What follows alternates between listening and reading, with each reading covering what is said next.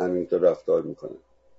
یکی از مسائلی که بیش از 20 ساله 20 و چند ساله در ایران یکی از گفتمانهای نسبتاً غالب در جامعه ما بوده مسئله اصلاحات و اصلاح پذیری رژیم و علیرغم این واقعیت که در دو جنبش مردمی چند سال گذشته، چه در جنبش دیماه 96 چه در جنبش سراسری آبان 98،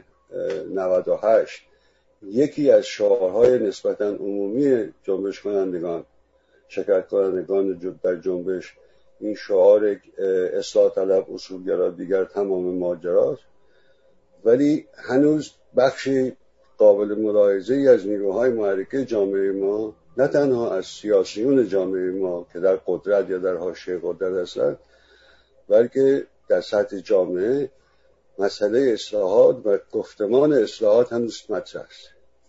امروز از دو مهمان عزیز، آقای دکتر خزئلی از ایران و آقای مهندس جعفری در انگلیس، خواهش کردیم که در رابطه با این مسئله اصلاح پذیری رژیم، آیا رژیم امکان اصلاح پذیری دارد یا ندارد، به گفتگو بشینیم و بحث کنیم.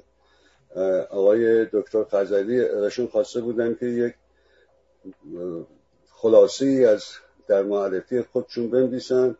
بعد از چند خطی که نوشتن آخرش از من خواستن که شما بنویسین که من پزشکم و دبیرکل جبهه آزادی، ولی واقعیت این است که ایشون تألیفات بسیاری دارن، چشم پزشکن، حقوقدانن، بنیانگذار و مدیر مسئول سرای قلم در ایران هستن و هر از گاهی هم مورد لطف قرار میگیرن و بعضی مواقع تصادفی میشن. جمله تا چند روز قبل که من با ایشون صحبت کردم هنوز دستشون در گشت بوده و به نظر این که باز کردن. آقای محمد جعفری رو دوستان میشناسن، ولی آقای محمد جعفری از فعالان سیاسی راه استقلال و آزادی در ایران در پیش از انقلاب در اتحادیه انجمن‌های اسلامی در اروپا بودن. در ایران سردبیری و مدیر مسئولی روزنامه انقلاب اسلامی فعالیت میکردن. بعد از مدتی که پس از کودتای خرداد 60 در زندان گذروندن، این امکان رو پیدا کردن که به انگلیس با خانواده‌شون بیان. ایشون هم تألیفات متعددی دارن و هنوزم در راه مبارزه برای استقلال آزادی و دموکراسی در ایران فعال هستن. برنامه امروز ما به این صورت است که هر کدوم از عزیزان 20 دقیقه فرصت دارن که نظراتشون رو در رابطه با موضوعی که طرح کردیم مطرح کنن و پس از اون هر کدوم دوباره 10 دقیقه فرصت خواهند داشت که به نقد و ارزیابی نظر همدیگه بپردازن و پس از اون جلسه باز میشه برای پرسش و پاسخ، اظهار نظر، که یا از طریق چت این کار را میتونن سوالشون رو نوشته بدن یا در فرصت‌های کوتاه 2-3 دقیقه‌ای نظراتشون رو مطرح بکنن. من بیش از این وقتمون نمیگیرم، بازم پوزش میکنم که به دلایل تکنیکی یه 20 دقیقه‌ای که هرچند از نظر سنت ما ایرانی‌ها خیلی هم زیاد نیست تأخیر ایجاد شد، ولی بازم عذرخواهی میکنیم از این بابت.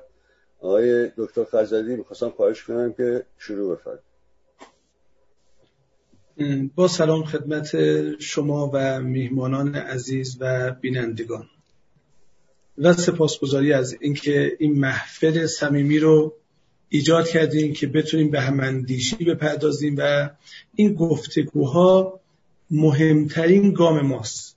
یعنی مشکل فرهنگی جامعه ما این است که اندیشه های متفاوت تربیت نشدن. از مدرسه شروع میشه این عدم تربیت و قبل از مدرسه از واحد نخست اجتماع یعنی خانواده این گفتگو شکل نگرفته بین زن و شوهر و فرزندان و والدین.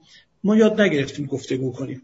اینو باید بپذیریم یه نقیصه جدی است و مهمترین تلاش فرهنگی برای جامعه ما گام نخست این که ما بتونیم محترمانه با هم بتونیم گفتگو کنیم و بعد به تعبیری بتونیم بشینیم آبگوشتمون رو بخوریم با تمام اختلافاتی که داریم و بپذیریم که بنا نیست شما مثل من فکر کنید.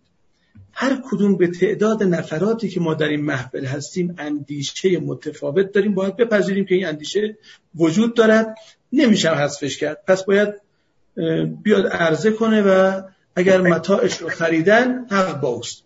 اما سوال امروز ما، من قبل از ورود به سوال جمله زیبای شما فرمودید در این محفلی که هستیم که اونایی که میخوان دوربینشون رو ببندن، اونایی هم که میخوان اسمشون رو حذف کنن. من فکر کردم خب من اگر مشهدیه رفت خواستگاری، گفتن زنگ که زدی نگی مویوم، بگو منم. گفت درو که باز کنن میبینن که مویوم. حالا ما اگر یه موقع همه این کارا هم بکنیم، وقتی که باز میکنن میبینن مویوم دیگه، ما آخرش خودمون رو نوم میدیم، همونی هستیم که هستیم. ما یک لوری هستیم به حمدالله از خطه بروجرد. لورو هم معروف هم به این که شیله پیله ندارن، همون که هستن صاف و پوزکنده حرفش رو میزنن. بحث امروز ما یه بحث جدی است، بحث اصلاحات، ریفورم، که آیا اساساً هست، شدنی است، این نظام قابل اصلاح هست یا نیست. قدم اول من میخوام بگم که اگر به شما امروز یه اسکناس $100 جعلی دادن، شما با دلار که قهر نمی کنید، میگین یه دونه جعلیشو من دادن، من دیگه مواظبم، مراقبم، میرم کارشناسی میکنم، به کارشناس نشون میدم که دیگه به هم اسکناس جعلی نندازن، ولی باز با دلار معامله رو میکنم. ریفورم و تلاش مدنی عاری از خشونت تنها راه نجات بشریت. این گفتگوها باید به اونجا بیانجامد، ما راه دیگه ای نداریم. حالا اگر اومدن یه اصلاح طلب قلابی که شاخه دوم حاکمیت مستبد است، اومدن این بازی رو راه انداختن، ببینید ما اینها اصلاح طلب نبودن. باید بپذیریم تمام احزاب اصلاح طلب در درونشون یه چیزی وجود داشت. یکی این که تندروهای دهه 60 بودن، یعنی خود اینها متهمن بر تمام تندروی‌هایی که منجر شد به شکست اهداف انقلاب، استقلال، آزادی، جمهوریت و اسلامیت. بنابراین اینها فقط دعواشون اینه که چرا ما رو از سر سفره حذف کردیم، باید با هم بخوریم، میخوام برگردن سر سفره.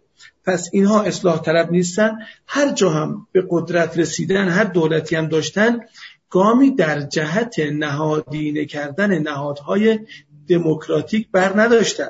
نیومدن اونا رو مستحکم کنن که کسی دیگه‌ای بعدش متزلزلش نکنه. فقط حقوق نجومیش رو پیدا کردن، در املاک نجومی هر دو شریکن، در حقوق نجومی هر دو شریکن، در اختلاس هم اگر می‌بینیم دولت اصلاحات خدا حفظش کنه شخصیت فرهیخته‌ای مثل جناب آقای خاتمی پاکترین دولته، چون در آغاز آقای کرباسچی بردن زندان، در واقع گربه رو دم هجله کشتن، وگرنه اونا هم امامزاده نبودن. میدونستن که یک قوه قضایی جناح رقیب مترصد بهانه بگیره ازشون، یه بهانه دستش بیاد. بنابراین اونها اگر پاکتر موندن به خاطر اون گربه است که اول دولتشون دم هجله کشتن. من میخوام عرض کنم که من خودم معتقدم که اون شعار اصلاح طلب اصولگرا دیگه تمام ماجرای دی ماه 96، من در کاندیداتوری ریاست جمهوری در تالار وزارت کشور، اونجا سخنرانی من هست، سرچ کنید، اونجا میگم دوران اصلاح طلبی و اصولگرایی و چپ و راست تموم شده، ما آمده ایم سفره را از مقابل هر دو شما جمع کنیم. اصلاح طلب و اصولگرا دو تیغه یک قیچی هن که گوش این ملت رو دارن میبرن. پس با این فرض میخوام بگم این شعار رو و خیلی از رفتارهای دیگه‌ای که شکل گرفت ما در سرای قلم این گفتمان قبلش ایجاد کردیم. ما باید یک گفتمانی رو ایجاد کنیم برای اصلاح جامعه. من با کودتا مخالفم، هیچ جا بعد از کودتا به یک مدینه فاضله نرسیده. عمر البشیر آخرین کودتا چی بود که رفت؟ قبل از او حافظ اسد، قبل از او برخی پاکستان رو ما داریم، حالا ایران خودمون هم ما 2 تا کودتا داریم. میخوام بگم با کودتا که خیلی ها نمیخوام اسم بیارم، میگفتن کودتای سپاه خوب است برای اینکه اصلاح بشه، یه قدرت نظامی بیاد. هنوز هم مجلس رو نظامی کردن، دنبال این هستن که دولت رو نظامی کنن، یعنی یک کودتای خزنده.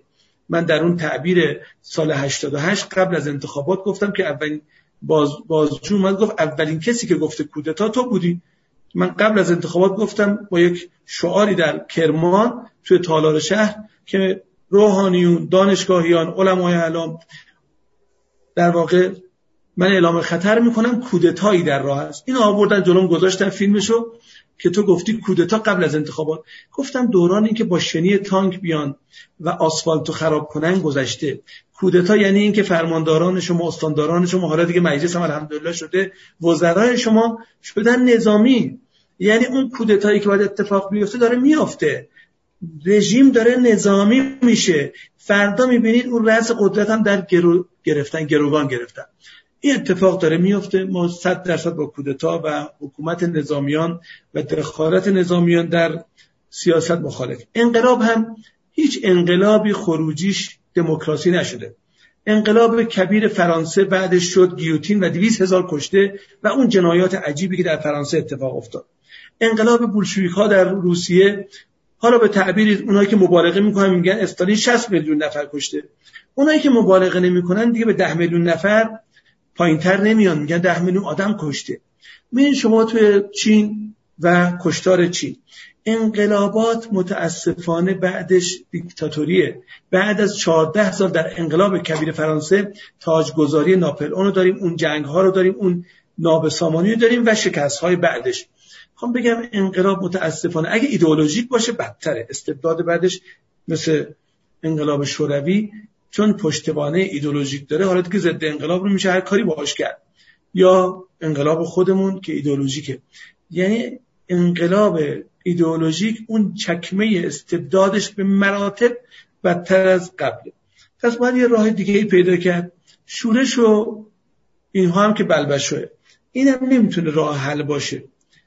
دخالت خارجی هم نه برای افغانستان چیز خوبی، نه برای عراق، نه برای لیبی ارمغان خوبی نداشته. سوریه هم که کاملا نابود شده.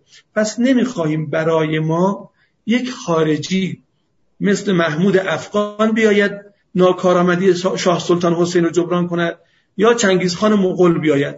بنا نیست از بیرون بیاید کسی برای ما ناکارآمدی دولت ما رو و جناح حاکم ما رو و حاکمیتی که به رأی مردم هم استوار نیست و ما معتقدیم که او با نظارت استصوابی و مهندسی انتخاب رو از مردم گرفته، جمهوریت رو سلب کرده. باید چه کار کنیم واقعا؟ من تمام تلاشم اینه که اگر دیرم میرسه، اما برای ساختن برج آزادی و دموکراسی باید مهندسی کرد. باید آجرهای این برج رو دقیق چید. نه اینکه تخریب کنیم و انقلاب کنیم بعد شعبان بیمخا در اونجا جولان بدهن، یا اسمال تیغزن در انقلاب خود ما، یا خلخالی یا لاجوردی. اینها میان ها. خروجی انقلاب اینه که خلخالی و لاجوردی میان و اون کاری کردن که کردن. خلخالی جز اعدام کاری بلد نبود. ما باید این دفعه نذاریم. باور کنید من در جنبش سبز رو یک جنبش میدونم. سر داره، برنامه داره، میره جلو. یعنی میگه من رأیمو میخوام. اعتراضش هم خیلی زیباست، کاملا هم مدنیه. اما من 96 و 98 رو اسمشو جنبش نمیذارم. این دوتا شورشه، چون سر نداره، هیچ کی مسئولیت این هدایت رو نمیگیره. یه چیز خودجوشی شورش شده، مردم آزردن، یه دفعه شوک بهشون وارد شده، بنزین شده 3 برابر قیمتش و بنزین رو تمام کالاها اثر میذاره. اومدن تو خیابون مردم یه اعتراض، ولی شورشه. جنبش باید یک برنامه داشته باشه، هدف داشته باشه، مطالبه‌اش مشخص باشه و رهبرانی هم داشته باشه. شورش میاد و خطرناکتر از انقلاب و کودتا و جنگ شورش است. این دیگه واویلاست. همه اینها به تمامیت ارضی ما ممکنه لطمه بزنه. خاموش کن. الو صدا مثل که همه اینها به تمامیت ارضی ما لطمه بزنه به ایران عزیز که اون بستری که همه ما میخوام براش برنامه ریزی کنیم ایران است. ایران رو باید حفظ کرد و انشالله به ایران بزرگ و مقتدر و اون اقتدار هخامنشی باید فکر کرد. الان بسیار ضعیف شده و اونهایی هم که چشم به بیگانه دارن، به خارج دارن و تضعیف میکنن، فقط جناح حاکم رو تضعیف نمیکنن. متاسفانه به مردم فشار میاد. اونا که میگن مثلا آقای ترامپ فشار بیاره، حواسشون نیست 75% زیر خط فقرن. روزی نیست که همینطور SMS برای من نمیاد که واقعا برای نان معطلن، که ما فقط کمک کنیم نان بخریم. این وضعیت واقعا کمر شکنه برای مردم. کسی اگه راضی باشه مردم ما، یه چیزی میخوام بهتون بگم، این یک ادعای بزرگه. خسارات ما و قربانیان ما در جنگ اقتصادی و تحریم هایی که الان بر ما تحمیل شده به مراتب بالاتر از جنگ تحمیلی صدام علیه ایران است. اینقدر شکننده شده، اما کسی نمیفهمه. در فشار خودکشی میکنن، خودسوزی میکنن، سکته میکنن، سرطان میگیرن، دارو ندارن، درمان رو قطع میکنن و کشته میشن. این آمارها اگر کسی بخواد درست مطالعه کنه که این فرد چرا سکته کرد بعد از درگیری های مالی که پیدا کرد و نتونست از عهده تأمین اون حداقل ها بر بیاد، وقتی آواره شد، وقتی بیخانه شد و بعد سکته کرد، این آمارها اگه درارین، من میخوام بگم که از کشته های جنگ تحمیلی، از شهدای جنگ تحمیلی به مراتب بالاتر است. در خدمت شما است. خیلی خیلی ممنون آقای دکتر خزئلی. شما یه 5-6 دقیقه زودتر از اون وقتی که شما داده بودیم صحبت کردیم، ولی خیلی خیلی سپاسگزارم. یعنی کمتر صحبت کردم؟ بله، حالا بعدا با هم من تایمو نگرفتم، ولی اون عزیزی که اومدن تو خط فکر کردم تذکر بود که وقتم تمام است. نه اگه خب حالا بعدا یه خود به شما اگه لازم بشه بیشتر وقت میدم. اشکال نداره. حالا سعی میکنیم انصاف رو از اون نظر رعایت کنیم. ولی خیلی سپاسگزارم. آقای جعفری بفرمایید. به نام خداوند جان و خرد، همچنین از آقای خزئلی سپاسگزارم که تشریف آوردن که این بحث رو با ایشون به ثمر برسون یا به یک جایی برسون. در حال اما من فکر میکردم که آقای خزئلی در این مورد صحبت میکنن که آیا این رژیم اصلاح پذیره یا نه. بیشتر بحثشون در مورد این بود که چگونه میشود از این رژیم فارغ شد یا چگونه میشود تغییر، حالا اگر نگیم رژیم، در جامعه ایران تغییر حاصل بشه. این یه بحث دیگری رو میطلبه. اما من به صحبت‌هایشون نظراتی دارم که در اون 10 دقیقه بعد به اونها میپردازم و ایشون هم همچنین به صحبت‌های من. ولی در این فرصت 20 دقیقه که در خدمتون هستم، من میپردازم به این که آیا این رژیم اصلاح پذیر هست یا نه. اگر به این نکته رسیدیم که اصلاح پذیره، که خب اون وقت باید ببینیم چجوری اصلاح میپذیره.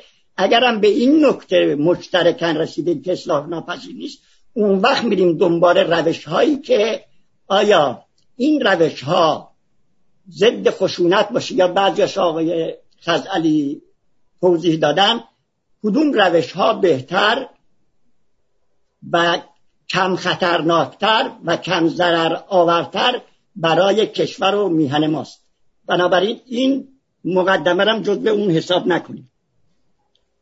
به دلایل زیاد و از جمله 3 دلیل مهم این سیستم از ریشه فاسد، غارتگر و جنایتکاره. تا این سیستم هم موجوده، من اینا رو که لغت‌ها رو میگم دقیق این نیست که همین جوری به زبان بیارم. تا این سیستم موجوده، هرگز جامعه ایران نه روی آزادی میبینه، نه روی حقوق و نه روی رشد. 3 دلیل مهم وجود داره که من اونها رو، یک اولیش قانون اساسی این رژیمه. قانون اساسی این رژیم بر اساس عمل و نظر ولایت مطلق آقای خمینی تنظیم شده و دارای 4 نکته مهمه. اولیش اصل بر اطاعت و نه انتخاب. دومیش قانون یعنی احکام اسلامی که ولی فقیه بیان کننده شه و نه علمای دیگر. تعیین و مشخص کردن قانون با ولی فقیه و نه دیگران. آزادی هم در چهارچوبیه که ولی فقیه تعیین میکنه. بنابراین قانون اساسی که بهتره و حق که بگیم سامانه و یا دستورالعمل برای حفظ دیکتاتوری مطلق موافق نظر آقای خمینی. این قانون اساسی از 3 قسمت تشکیل شده یا تنظیم شده.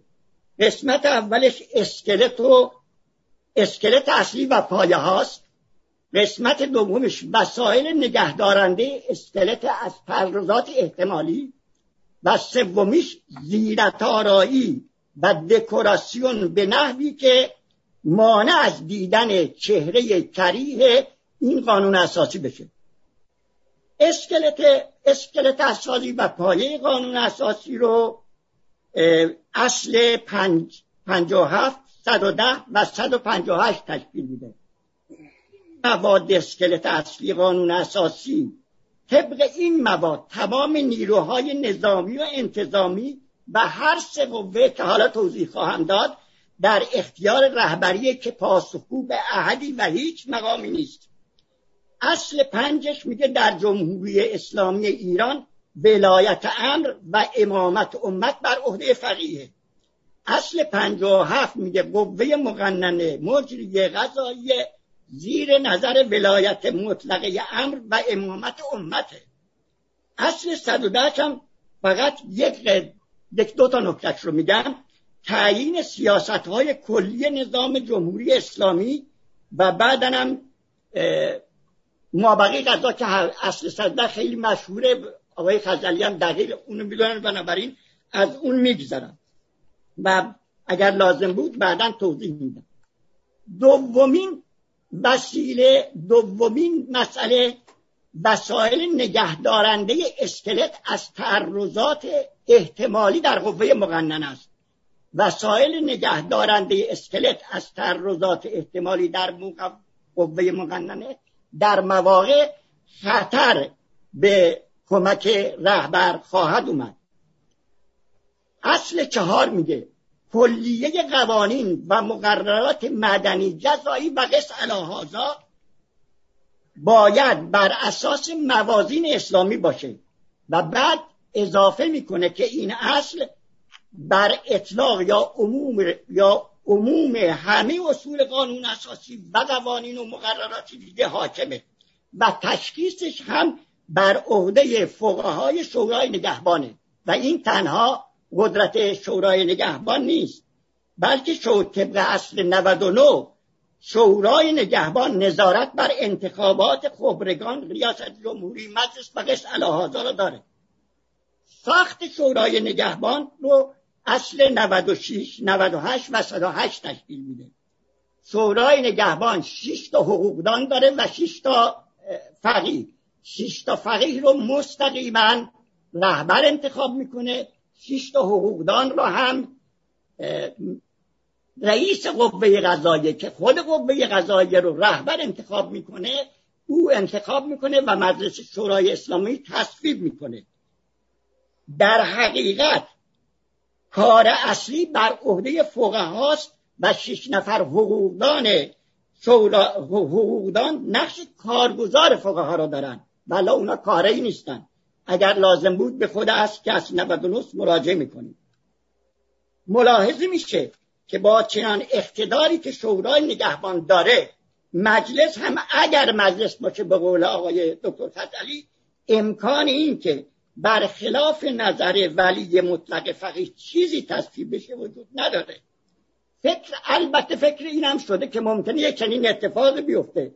در این صورت طبق اصل 112 کار به شورای مصلحت نظام میکشه که در شورای مصلحت نظام هم رئیس و هم اعضای ثابت و موقتش رو رهبر تعیین میکنه.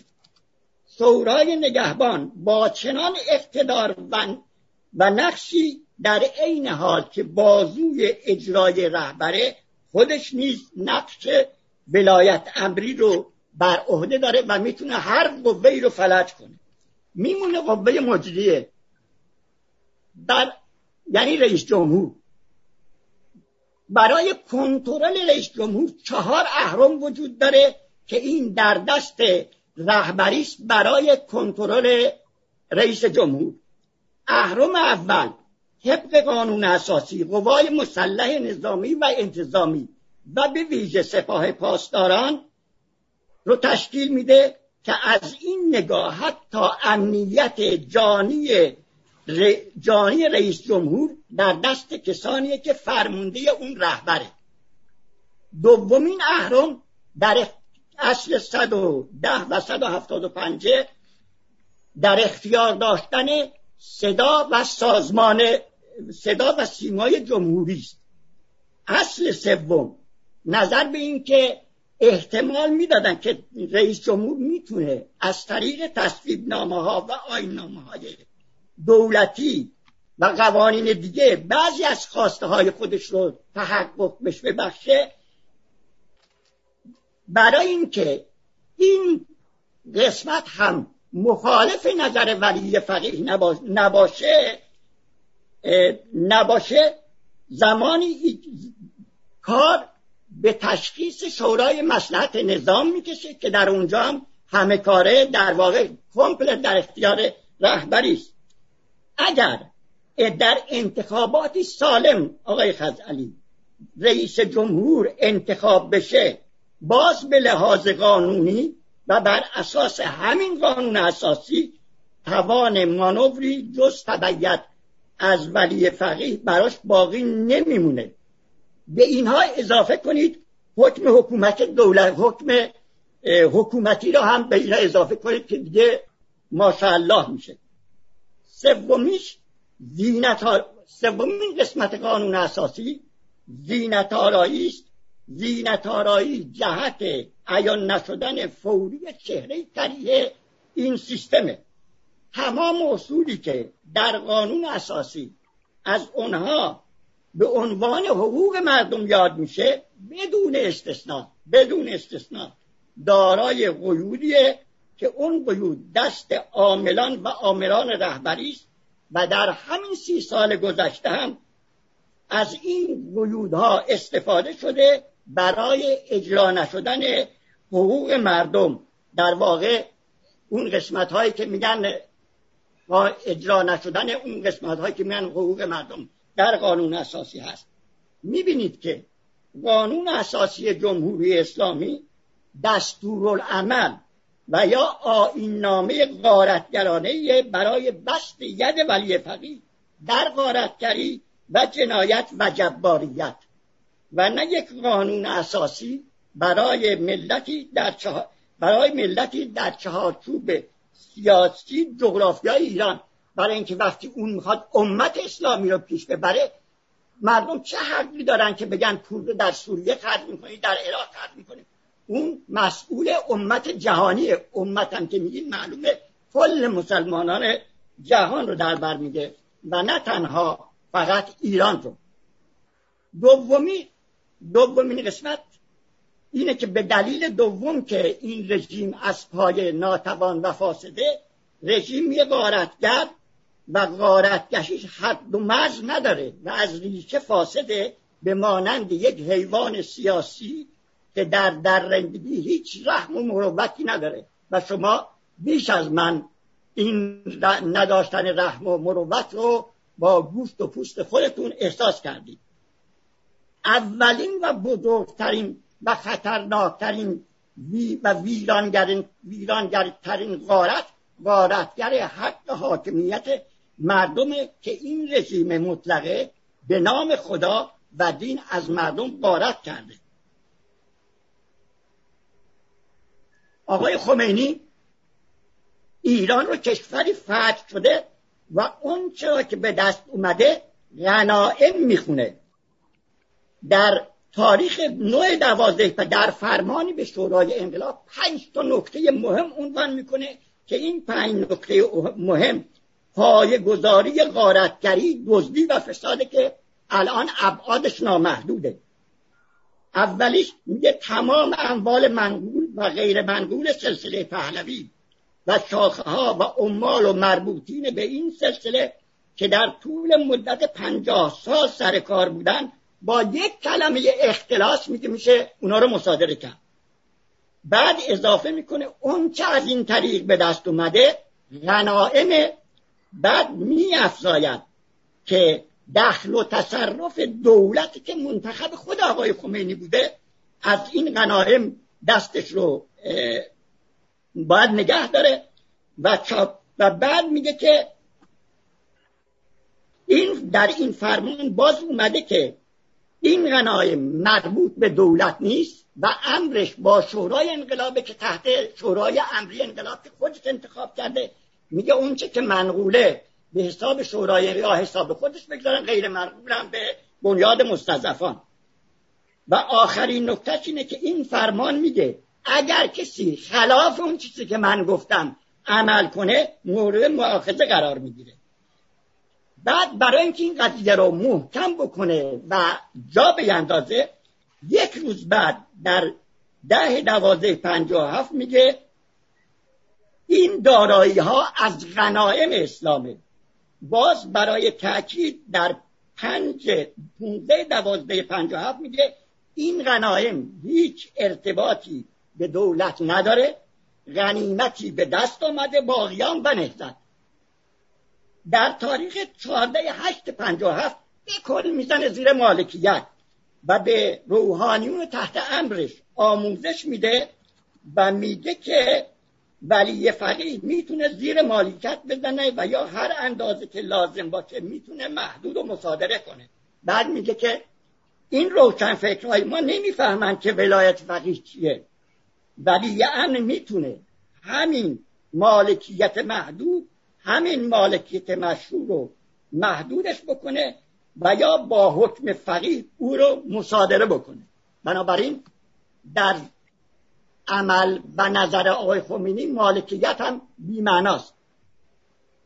از آقای خزئلی من میپرسم آیا سنگ بنای دیکتاتوری سیاه مذهبی، استبداد خونریز به نام خدا و دین، غارت اموال مردم، پایمال کردن حقوق و آزادی خدادادی مردم، زجر و شکنجه، داغ و درفت، همه دوران زعامت آقای خمینی و یاران انگشتمار روحانی حلقه اسرارش ریخته نشده؟ چرا؟ آیا روش و منش آقای خمینی در مقام ادامه دهنده راه و روش همون روش منش آقای خمینی است؟ از دید من قطعا اینجوره. آقای خمینی با عمل، نظر و عملش نشون داد که به هیچ دین و قرار و قاعده جز تصاحب مطلق قدرت به نام ولایت فقیه اعتقاد نداره و به هیچ قول و قراری هم پابند نیست و آقای خامنه‌ای هم دقیقاً ادامه دهنده راه اوست تا با اون وضعیت خاص خودش. آقای جعفری ببخشید شما 3 دقیقه دیگه فرصت دارید. عیبی نداره. بنابراین میپردازم به قسمت سوم همین 3 دقیقه. سومین دلیلی که این رژیم غیر قابل اصلاحه اینه که آقای خمینی این رو که من دقیقه بر اساس و تعبیر قرآنی از همون روز اول در پاریس منافقانه عمل کرده. شاید آقای خزئلی از این مسئله اطلاع نداشته. در 2 جهت او عمل کرده. در یک جهت گفت که در انظار جهانیان و ملت ایران با مردم ایران عهد و پیمان می‌بست و قول و قرار می‌گذاشت که به بیان پاریس مشهور شد. در اونجا اومده بود ولایت با جمهور مردمه، میزان رأی مردمه، جمهوری نظیر همین جمهوری فرانسه، علما خود حکومت نخواهند کرد، من برای خود نقشی جز نظارت نخواهم داشت. دومیش در عین حالی که اینها رو در انظار جهانیان بیان میکرد، البته این بعداً قبلا من در تمام دوران اون اولی رو میدونستم، بعد از سال 90 که مرحوم دکتر یزدی خاطراتش رو منتشر کرد، دومیش معلوم شد که در اونجا آقای دکتر یزدی برنامه‌ای که من اسم اون برنامه رو گذاشتم چگونگی قبض کردن قدرت در انقلاب 57 به ایشون داده و ایشون هم در ایران اون رو به اجرا گذاشته، منتها هیچ کسی از اون اطلاعی نداشته. آیا پنهان از در آشکارا و علنا ایران رو به انقلاب کشوندن، با اینکه در انقلاب حکومت مال مردم، انقلاب مال مردم، آزادی همه آزادن و اصلاح آزاد، و از اون طرف برنامه قبض کردن قدرت رو به اجرا گذاشتن. اون هم یک نفر در لباس عارف مجتهد و مرجع تقلید. آیا این روش منافقانه نیست؟ از دید من منافقانه ترین روشیه که یک عارف، یک مرجع تقلید که پیرو مسلک عارفانه است در پیش میگیره.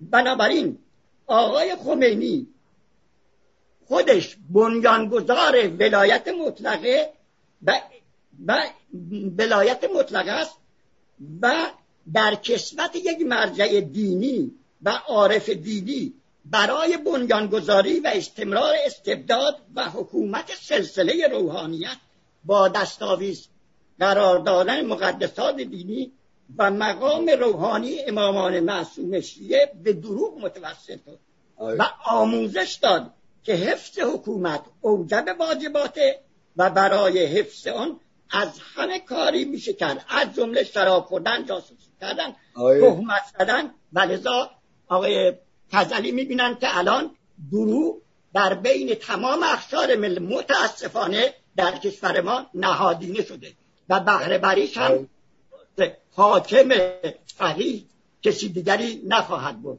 خیلی سپاس آقای جعفری، با پوزش فراوان خیلی سپاسگزارم. 20 دقیقه شما چون تموم شد، من متاسفانه مجبورم که صحبت‌های شما رو خواهش کنم که اگر میخواین یه در یه جمله دو جمله تموم بفرمایید تا به قسمت بعدی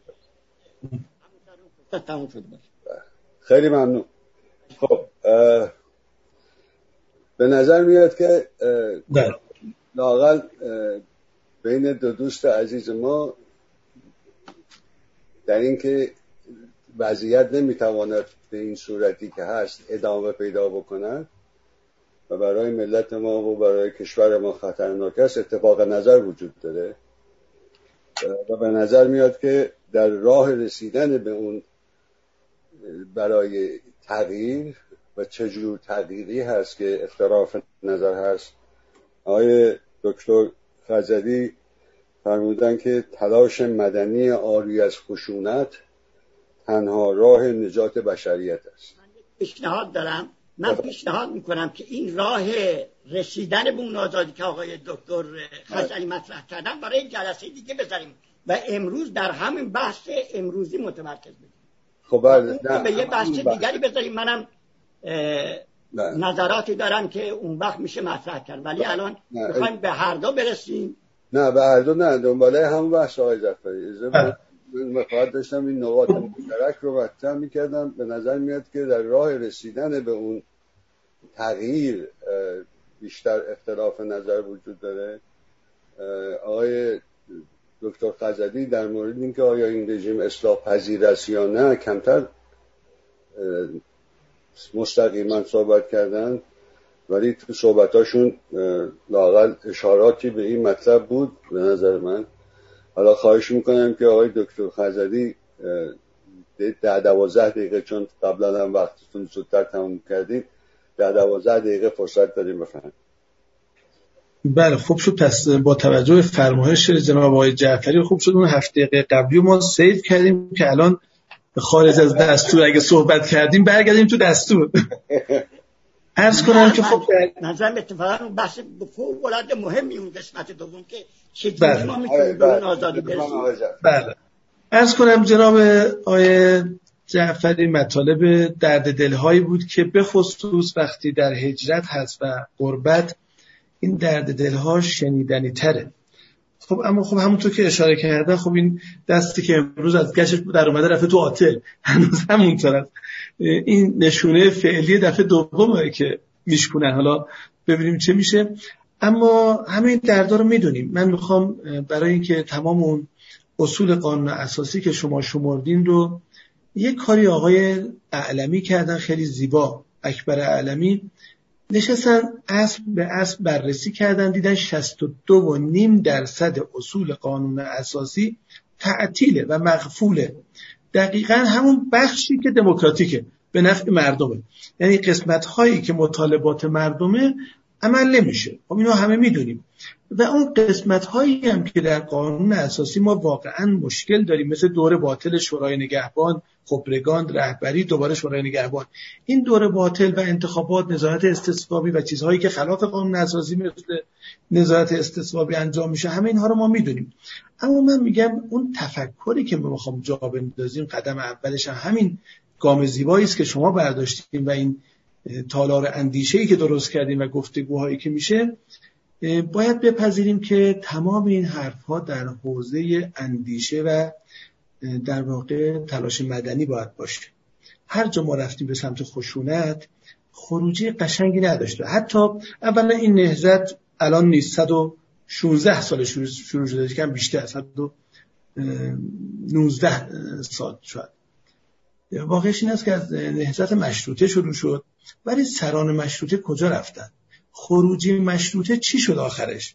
اونایی که مشروطه رو درست کردن، چه روحانیونشون، چه سردار ملی و سالار ملی، اونا نموندن، مجاهدان روز شنبه موندن. استبداد صغیر اومد بعدش. استبداد صغیر رو اگه سردار اسعد بختیاری سرنگون کرد، سردار اسعد کجا رفت؟ علی مردان خان چه شد؟ بیبی مریم چه شد؟ کیا اومدن؟ باز مجاهدان روز شنبه. همینطور نهضت ملی شدن نفت، مصدق کجا رفت؟ رفت در قربت احمدآباد. کیا اومدن؟ و همینطور ادامه داره. انقلاب 57 ما رفتیم تلاش کردیم، اونجا ما فکر میکردیم انسداده. الان مثلا میگیم باز میتونیم با یه اصل از قانون اساسی شکل جامعه رو عوض کنیم. من یه جایی صحبت کردم، گفتم ببینید من 177 اصل رو نمیخوام عمل کنید. اولا بازنگری قانون اساسی در اصل 177 به گونه‌ای است که همش دست رهبریه. بنابراین اگه الان بازنگری انجام بشه، ظرفیت‌های به نفع مردمش کم میشه، ظرفیت‌های به نفع حاکمیت زیاد میشه. لذا الان وقتش نیست، باید اول ما قویش. اما من می‌خواستم بگم اگر یه اصلی که میگوید وظایف خبرگان رهبری، انتخاب رهبر، نظارت بر رهبر و عزل رهبر، ما از این یه اصل هم 1/3 میخوام. عزل نکنید، نظارت هم نمیخوام بکنیم چون ارزش ندارید، ولی لااقل مثل واتیکان که میگیرن کاردینال ها جمع میشن بعد از پاپ، یه انتخابات محرمانه میکنن، کاغذاش هم میسوزونن، دود سفید نتیجه مثبت و دود سیاه نتیجه هنوز به نتیجه نرسیدن است. این کارو بکنید، مخفی انتخابات کنید، هر 8 سال نمایندگان خبرگان با همون فیلتر شورای نگهبان، ولی موکلینشون عوض شدن، وکلا هم عوض شدن، باید در انتخاب شرکت کنن. میگه انتخاب رهبر بین 2 تا چیز، اگه بین 2 تا انتخاب کنن، اولا اون قداستی که آقای مصباح میگفت آسمانی است تموم میشه، دیگه آسمانی نیست، پس 2 تا زمینیه. 2 اینکه میدونه با رأی مخفی در 8 سال ممیزی میشه که کار کردی کار نکردی، این کلام شما هزینه داشته برای مملکت، ارزش پول ملی رو کاهش داده یا بهتر کرده. همه اینها میخوام بگم اصلاحات به این ظرافت. ما زمان شاه میگفتیم موروثیه، هیچ کار نمیشه کرد، ولایت مشخصه، شاه بعدی هم مشخصه. اما الان ما میگیم جمهوریته، اما اجرا نمیشه، عملا شده همون مادام العمر، یواش یواش ممکنه موروثی هم بشه. باید تلاش کرد این ظرفیت ها رو جلوش بایستیم. ما اگر، من چند بار گفتم، اگر با فکر امروز برگردم به قبل از انقلاب، میگم بازم علیرغم اینکه قانون اساسی شاهنشاهی بود و موروثی بود، باز هم بریم دنبال اصلاح، راه پیدا کنیم، تلاش کنیم. اما اون ایراداتی که شما گرفتید بر قانون اساسی، خب ما بیشترش هم داریم، شاید مثلا خیلی راه حل هم داریم، یعنی بحث‌های مفصلی کردیم که کجاهای قانون اساسی باید اصلاح بشه. من به اون وقت رو نمیگیرم، فرمایش شما بسیار متین، بسیار زیبا استفاده کردیم. اما بیاناتی هم که متناقض بود برای مسئولین نظام عوض شده، از پاریس به تهران عوض شده، همه ما میدونیم. ما خطامون انقلابی که کردیم، با جون دل اومدیم تو صحنه، برادر من شهید شد، با هم بودیم 19 اردیبهشت 57 تو کوچه آبشار و ایشون گلوله مغزشو متلاشی کرد. ولی اون چیزی که میخواستیم این بود که قانون حاکم شه و ایشون هم قول داده بود قانون حاکم میشه. فرموده بودن پیامبر اسلام هم در برابر قانون با یک شهروند یکسان است. اما بعد دیدیم که آیین دادرسی در بالای پشت بام مدرسه رفاه تیرباران شد. خب کدوم آیین دادرسی؟ بالاخره مبارک رو محاکمه کردن، صدام هم محاکمه کردن، اما در اینجا ما محاکمه‌ای نداریم. و خاطراتی من اگه برای شما بگم دردناکه. یه روز رفتیم همراه پدر در همین مرکز اسناد انقلاب اسلامی، آقای روح الله حسینیان خسرو خوبان، مصاحبه های شفاهی بود، فیلم بود از حاج آقا میگرفتم. من از حاج آقا اصرار داشتم جنایت خلخالی رو بگید، میگفتن نه برای نظام بد تموم شد. گفتم برای نظام جنایت ایشون بد تموم شده، شما بگین لااقل بدونن که بالاخره این جنایات رو موافق نیستید. بالاخره ایشون رعایت کرد، نگفت. اما یه چیزی خسرو خوبان گفت خیلی قشنگ بود. گفتش که وقتی که ما پرونده ها رو بررسی میکردیم، پرونده نواب فدایین اسلام، یک پرونده قطور بلند 0.5 متر ارتفاع. خب بالاخره اینا ترور کرده بودن، نخست وزیر ترور کرده بودن، وزیر خارجه ترور کرده بودن، کسروی رو ترور کرده بودن، منشیشو کشته بودن، چاقویی کرده بودن. با همه این ترورها ولی سرتیپ مجیدی گرفته بود بررسی که تازه دادگاه نظامی مدافعات همه اینا بود، مرتب یک پرونده 0.5 متر ارتفاع. ولی وقتی رسید به پرونده همین قاضی فدایان اسلام و نواب صفوی سرتیپ مجیدی، میگفت یک دونه کاغذ سیگار، اون موقع‌هاش شما یادتونه سیگار هما بود، توتونشو میریختن، اون کاغذ رو گرد میکردن میپیشوندن. بالاخره برای ما نوستالژی هست، برای شاید جدیدی ها نباشه. میگفت یه دونه کاغذ سیگار، ما بهش میگیم کاغذ یادداشت 10x10، روش آقای خلخالی نوشته بود سرتیپ مجیدی از وابستگان رژیم منحوس پهلوی است، اعدام شود و اموال خود و خانوادهش مصادره شود. حتی یه فرم که مشخص باشه خود شکستگی نیست نبود، فرم مشخصات، یه امضا که منم، این نبود. یه کاغذ سیگار، اعدام شد و اموالش هم مصادره شد. این حرفی که روح الله حسینیان. ما میخوام بگیم این قصه ها الان همه اینا رو میدونیم، فرمایشات شما و اشکالات و همه اینها هست. اولا من میخوام بگم در هیچ شرایطی، حتی رژیم صدام، ما از اصلاح نباید ناامید شیم. حتی در رژیم کره شمالی باید تلاش کنن مردم. حالا این که شما میگید راهکار چی است خروج از اینجا رو، ما یه راهکارهایی میگیم چگونه ورود کنیم که بشود آفریقای جنوبی که رئیس جمهور سفید دکلرک و اینجا آقای خامنه‌ای برود در سلول نلسون ماندلا و بدون خونریزی بیاید سر کار و آپارتاید برچیده شود. الان یه همچین وضعیتی هست، یه عده‌ای دارند یک جناح کم، یک اقلیتی، شاید اگر در انتخابات آزاد شرکت کنن این اقلیت حاکمیت 7% بیشتر رأی نداشته باشن. اینها رو چگونه میتونیم بشونیم پای میزی که شما مملکت رو نابود کردید، منابع مملکت رو، فرصت‌های مملکت رو سوزوندید، بیان مملکتمون رو درست کنیم. این راهش چیه؟ با آقای هاشمی مطرح میکرد، میگفت درست میگی، راه همینه. با آقای خاتمی مطرح میکردن، باز میگفت اگه این بشه که عالیه. آقای کروبی میگفت اون موقع که هنوز آزاد بود، میگفت اگه همچین اتفاقی بشه من پشت این پرچم سینه میزنم. من میخوام بگم چه کار کنیم که به جای دعواها، به جای تنشها، به جای تندیها، به این وسط دعوا میشه فحش داد. ممکنه من درونم تخلیه بشه، آروم بشم که گفتم 4 تا فحش به اینها دادم، اونایی که دستمو شکوندم، اونایی که من میدونین 13 بار اعتصاب غذا کردم، یه بارش 40 کیلو وزن کم کردم، مثل گرسنگان اتریپی شده بودم، بارها سکته کردم، یعنی غلظت خون اونقدر بیشتر زیاد شده که خون حرکت نمیکرد توی عروق، وگرنه من کوهنوردم، دماوند و یه ضرب میرم، ولی غلظت خون به خاطر نخوردن آب بود. همه این فشارها رو دیدیم، اما من یه دونه فحش به اینا ندادم. گفتم بریم سراغ این که چه کار کنیم تا برسیم به آفریقای جنوبی. حتی من الان دارم گفتگو میکنم برخلاف تصور. ببینید الان کشتیگیرای ما جرئت نمیکنن با یک اسرائیلی کشتی بگیرن، ولی من دارم در حوزه عقیده و در حوزه سیاست با یک صهیونیست مستقر در اورشلیم مناظره میکنم، تصویری میشیم صحبت میکنیم. یعنی دارم میگم چه کار باید کرد از این انسداد خارج شد. از تاریخ اسرائیل میام، از تاریخ صهیونیسم میام، از تاریخ یهود میام در اون سرزمین، از تاریخ مسیحیت و اسلام در اون سرزمین، چه کار کنیم گفتگو شکل بگیره. با آیه منش امیر خیلی گفتگوی قشنگی با هم داریم، یعنی میشیم دوستانه قشنگ صحبت میکنیم. نمیگم آقا الان میگم پوست رو میکنن، اونجا هم بگیرن میگم آقا اساس از نظر من گفتگوه. با هر کسی، با هر حتی دشمنت باید بشینی گفتگو کنی. من فکر می‌کنم گام نخست رو شما خیلی زیبا برداشتید. این جمع خیلی قشنگه. من واقعا لذت می‌برم وقتی لبخند زیبای آقای جعفری رو می‌بینم، وقتی برخورد متین جناب آقای عبداللهی می‌بینم، میگم خیلی قشنگه و باید اینو تا شروع کنیم دیگه، حرف بزنیم، گفتگو کنیم. من فکر می‌کنم میتونیم. اینا در مقابل ما توی موضع قرار گرفتن.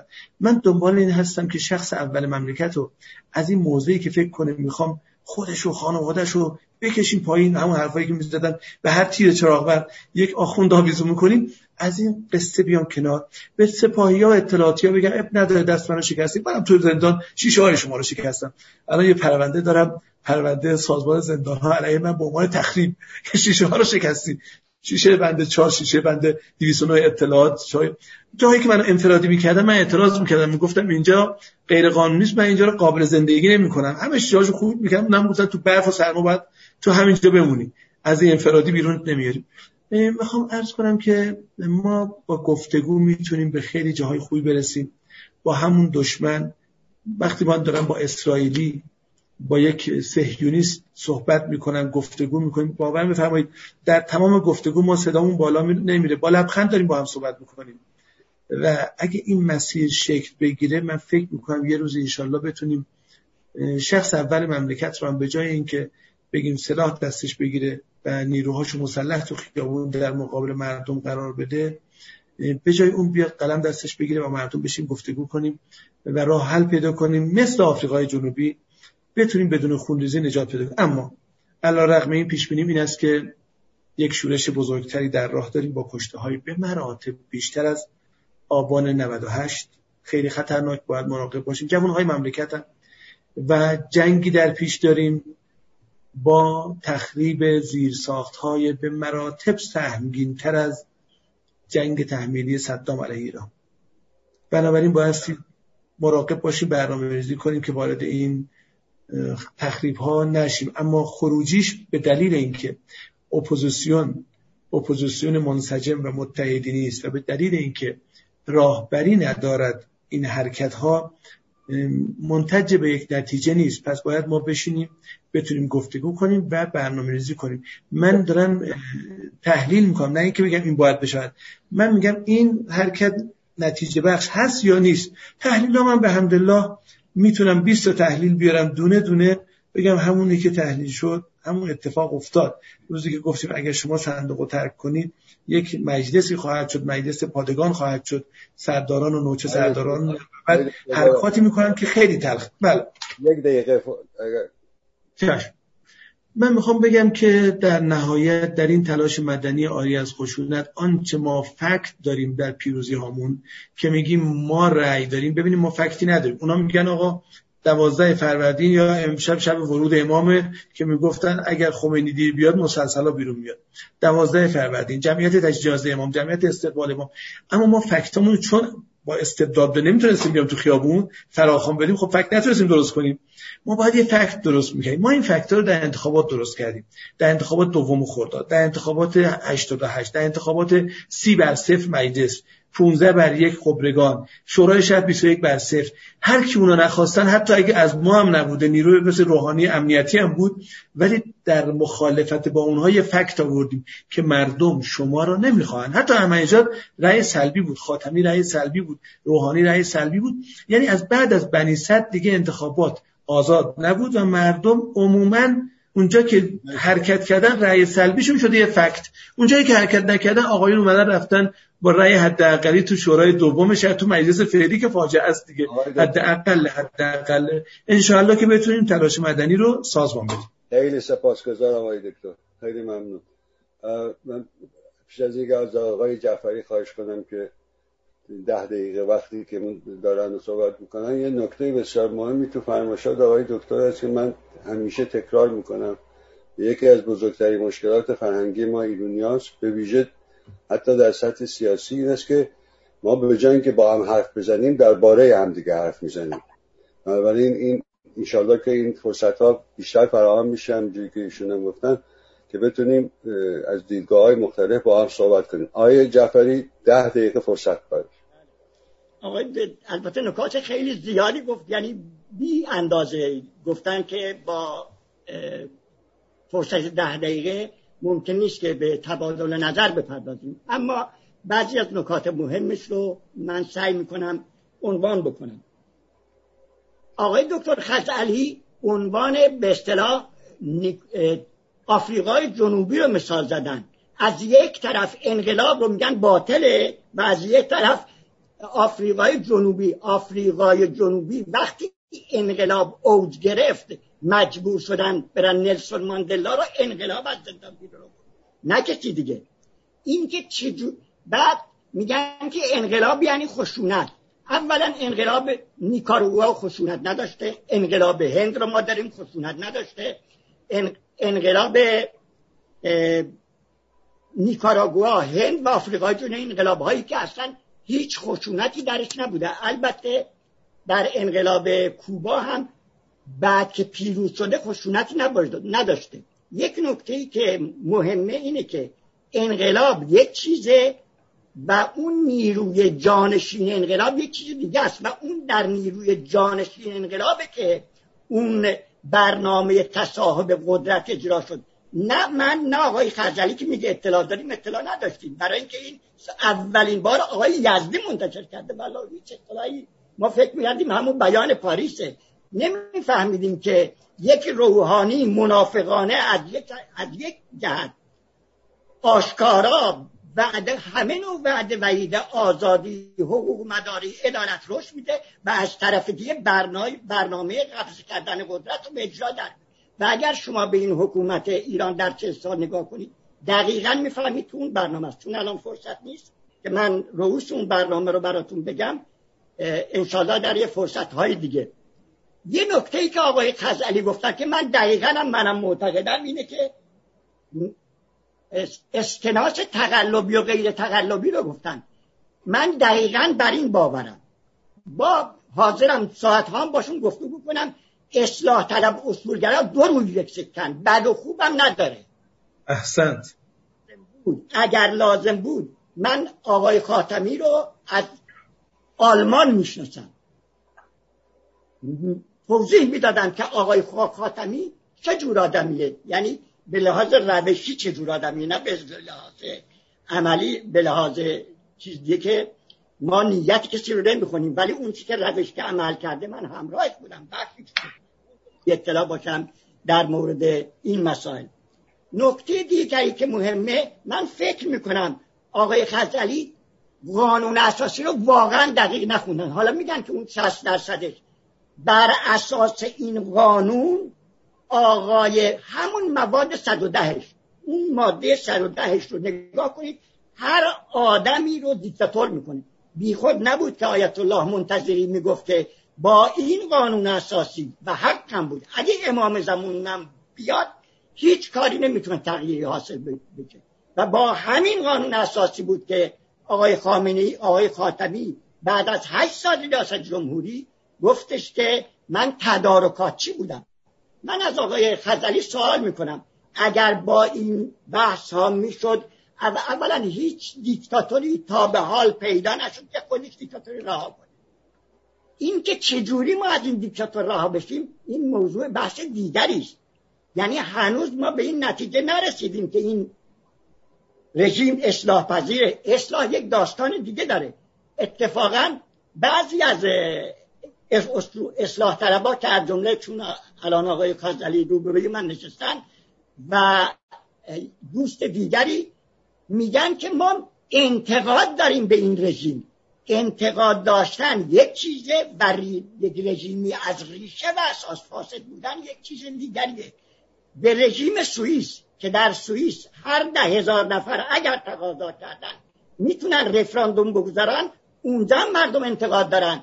در آلمان که من 10 سال زندگی کردم، در فرانسه، در همه این کشورها بهترین حکومت که بوده مثلا زمان ویلی براو صدر اعظم آلمان، من دقیقا اونجا بودم، ما خودمون کلی انتقاد داشتیم به اون.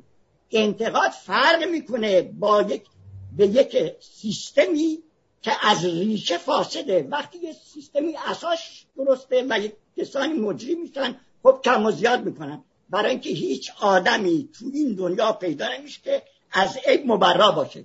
اگه من جعفری یا آقای خزئلی هم امروز فرضاً یه مقام بودیم، خب کوشش میکنیم که درست عمل، ولی ممکنه خطایی هم بکنیم. این فرق میکنه با یک رژیم و سیستمی که از پایه باطله. بسیاری از دوستان اصلاح طلب و غیر اصلاح طلب منتظر با مرگ این و اون هستن. با مرگ کسی هم هیچ چیزی عوض نمیشه، این رو قطعی بدونید. بنابراین این که چجوری باید این رژیم عوض بشه، من هم با بسیاری از نکاتی که ایشون گفتن موافقم. نباید خشونت باشه، نباید در دام خارجی بیفتیم. منتها این رو بحث امروز ما نبود. بحث امروز ما اینه که متمرکز بشیم رو این که آیا این رژیم این رژیم با این قانون اساسی 40 سال، آیا اگر میتونستید با این رژیم گفتگو بکنید 40 سال کفایت نمیکنه؟ من بر اساس دید خودم اگر این رژیم بمونه چیزی برای ایران باقی نمیگذاره که بعد من و آقای خزئلی بیایم راجبش بحث کنیم که چجوری بیرون بریم یا چجوری بیرون نریم. من بدونید که اگر این رژیم باشه، قانون بردهداری، قانون سنگسار، گرچه بعضیش همین الان هم اجرا بشه، بردهداری هم در کشور ما هست. متاسفانه آقای خزئلی چیزی به که توجه نمی کنن. در دیماه 96 و آبان 98 یک نفر از این اصلاح طلبان نیامد کنار این مردم. خب شما می اومدید رهبری میکردید. متاسفانه ما به خودمون اعتماد نداریم. من الان این سال چه تفاوتی هست بین آقای دکتر خزئلی و حتی آقای خامنه‌ای؟ قطعا آقای دکتر خزئلی توانش از خامنه‌ای بیشتره. چرا خودش پیش نمیاد؟ اما وقتی شما مردم رو رها میکنید و میخواید از طریق فشار از بالا و گفتگو به قولتون پایین، چیزی که حجاریان گفت و بعد خودش هم اعلام کرد این باطل، شما دوباره همین به دور باطل چسبیدید. از دید من ببین آقای جعفری 2 دقیقه باشه، عیبی نداره. بنابراین اون به اصطلاح اول از همه و مهمتر از همه ما باید دیدمون رو نسبت به این رژیم عوض کنیم. اگر با دید اصلاح طلبی، اصولگرایی فرق اینه، دو روی یک سکه است. اون مطالبی که آقای خزئلی گفتن واقعا میگم، واقعا برداشت منه، نه اینکه میخوام چیز بکنم. اگر یک اصولگرا بود همین حرفا رو میزد. هیچ کسی موافق حمله خارجی نیست. البته اینکه من کسی یعنی من خودم، من ذره دخالت خارجی رو در امور کشورم روا نمیدارم. ذره جنگ و خونریزی رو روا نمیدارم. یعنی دید خودم. حالا ممکنه کسانی هم هستن که مثلا میدونن که اونا الان که این ترامپ رفته دیگه خفه خون گرفتن و صداشون هم در نمیاد، برای اینکه منتظر بودن که ترامپ بیاد ایران رو بمبارون کنه و بعد که تخریب کرد به اینا بگه بفرمایید حالا برید حکومت کنید. نه، یک چنین ما باید این نکته را هم بدونیم، ملت ما باید بدونه که هیچ خارجی مهم نیست این خارجی کجایی باشه دلش برای ملت ما نسوخته.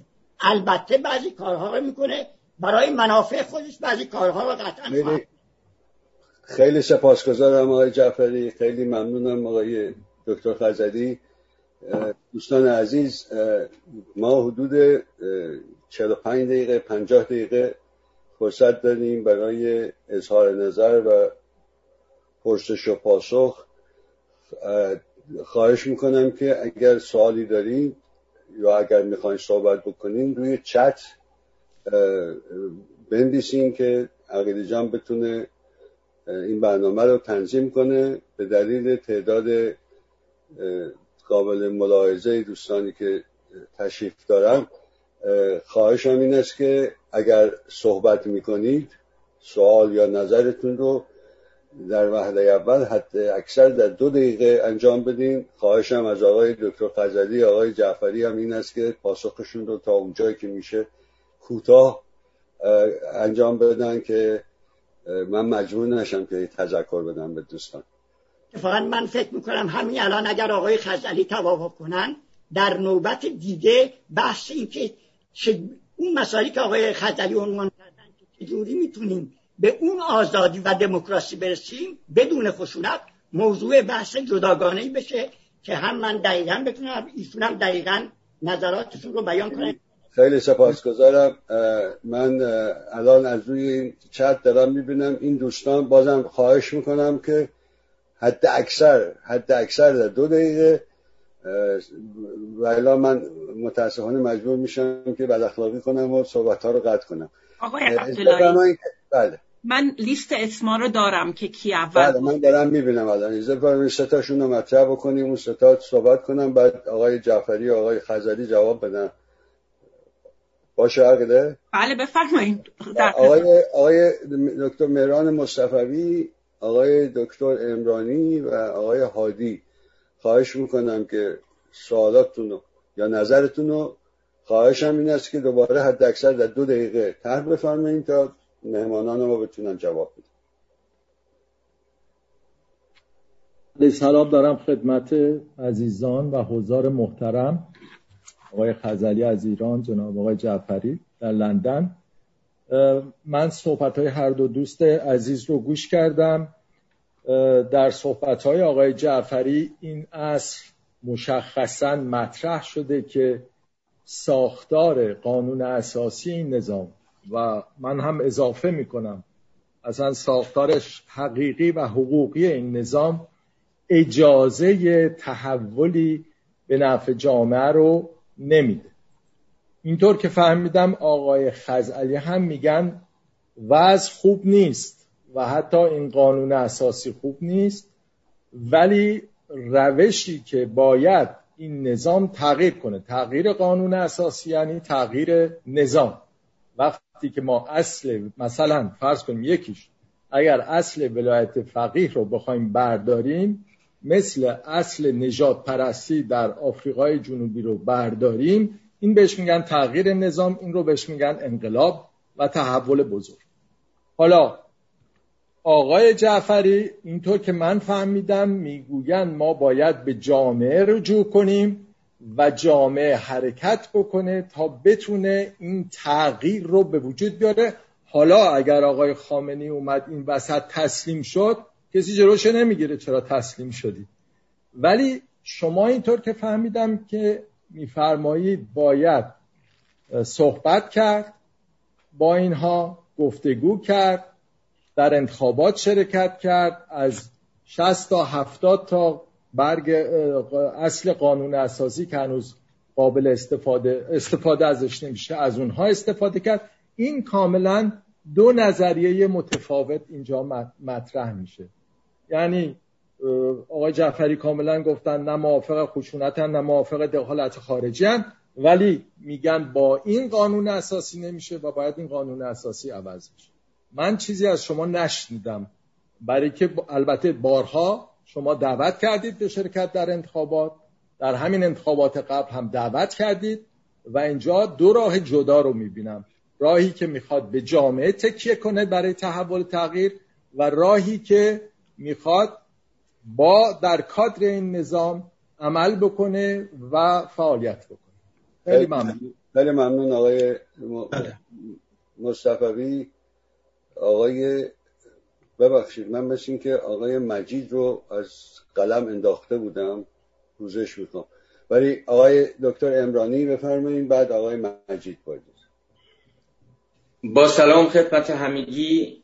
من انتقادی که دارم اول از آقای جعفری شروع میکنم.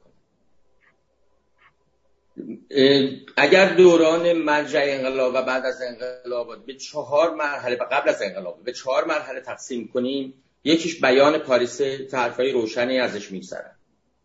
دوم دورانیه که بلافاصله با ورود آقای خمینی به ایران شروع شده و با تصویب قانون اساسی مصوب مجلس خبرگان به پایان رسیده. در اون مرحله میگم حتی اگر اون طرحی که آقای دکتر یزدی داده موجب زمینه سازی شده، اما اون دوران با تصویب قانون اساسی به پایان رسیده. مهمترین دوره بین تصویب قانون اساسی تا خرداد 60. در این دوره ما یک قانون اساسی داشتیم که در مجموع خودش میتونست زمینه برقراری یک دموکراسی در ایران را فراهم بکنه. در اونجا ما نظارت فقیه داشتیم، نه و تازه شرایطی برای اون فقیه در نظر گرفته شده بود و اگر اون فقیه عادلانه عمل میکرد، طبق قانون اساسی عمل میکرد و به رأی ملت ایران خیانت نمیکرد، میتونست جامعه راه خودش رو پیدا بکنه. اون قانون اساسی شوراهای شهر و روستا رو در نظر گرفته بود. اون قانون اساسی آزادی بیان را تضمین کرده بود. اون قانون اساسی همه ایرانیان از زن و مرد یکسان دونسته بود. تنها مسئلهش رئیس جمهور شدن بود که حتی در اون زمان جرئت نکردن بگن رئیس جمهور باید مرد باشه، گفتن رجال سیاسی. یعنی حتی در این زمینش هم نبود. و دقیقاً به دلیل ظرفیت‌های مثبتی که اون قانون اساسی داشت، آقای بنی صدر خودش رو کاندید کرد که رئیس جمهور بشه. یک تذکر اگه یک چند جمله سریع میگم. بفرمایید. دومیش به هر صورت و قانون اساسی مطلقه بعد از خرداد 60 مدت آقای خمینی این کار انجام داد تا بالاخره شیوه عمل آقای خمینی پس از تصویب قانون اساسی مجلس خبرگان اول تبدیل شد به قانون اساسی. یعنی شیوه ایشون غلط بود و ایشون تنها نبود، یک جمعی با ایشون همکاری کرده که اون جمع به تمامه هنوز بر سر کارن. خرداد اون جمع بود که نپذیرفت این چنین عمل بکنه. آقای خزئلی میبخشید رامو صدقه میگه اینو نتیجه نداشتن، توجه نمیکنه که اگر حرفو بزنه نهضت تمام پیامبران رو میگه بی اثر بوده. خیلی سپاسگزارم آقای دکتر عمرانی، خیلی ممنون. ببخشید خیلی متشکرم. آقای مجید لطفا. آقای مجید باید خودشونو آن میوت کنن. آقای مجید لطفا خودتونو آن میوت بفرمایید. تو؟ بله شد، بفرمایید. بله بفرمایید. 2 دقیقه خواهش میکنم. 2 دقیقه. بله سریع میکنم. با عرض سلام خدمت آقای دکتر خزئلی و سایر حضار. یک سوال داشتم از آقای خزئلی و این که میخواستم ببینم عملاً چطوری میشه سیستم رو اصلاح کرد بر ضد سیستم. اینه که آقای خاتمی و مجلس کلاً در اختیار اصلاح طلبها بود و اینا نتوانستند هیچی رو اصلاح بکنن، یک اختیارات رهبر چندین برابر کردن به راحتی، به این خاطر که نمیشه سیستم رو اصلاح کرد بر ضد خودش، یعنی باید سیستم خرابش بکنی. میخواستم عملاً به ما بگن چطوری میخواد اصلاح بکنه این رژیمه. با تشکر. خیلی سپاسگزارم آقای مجید.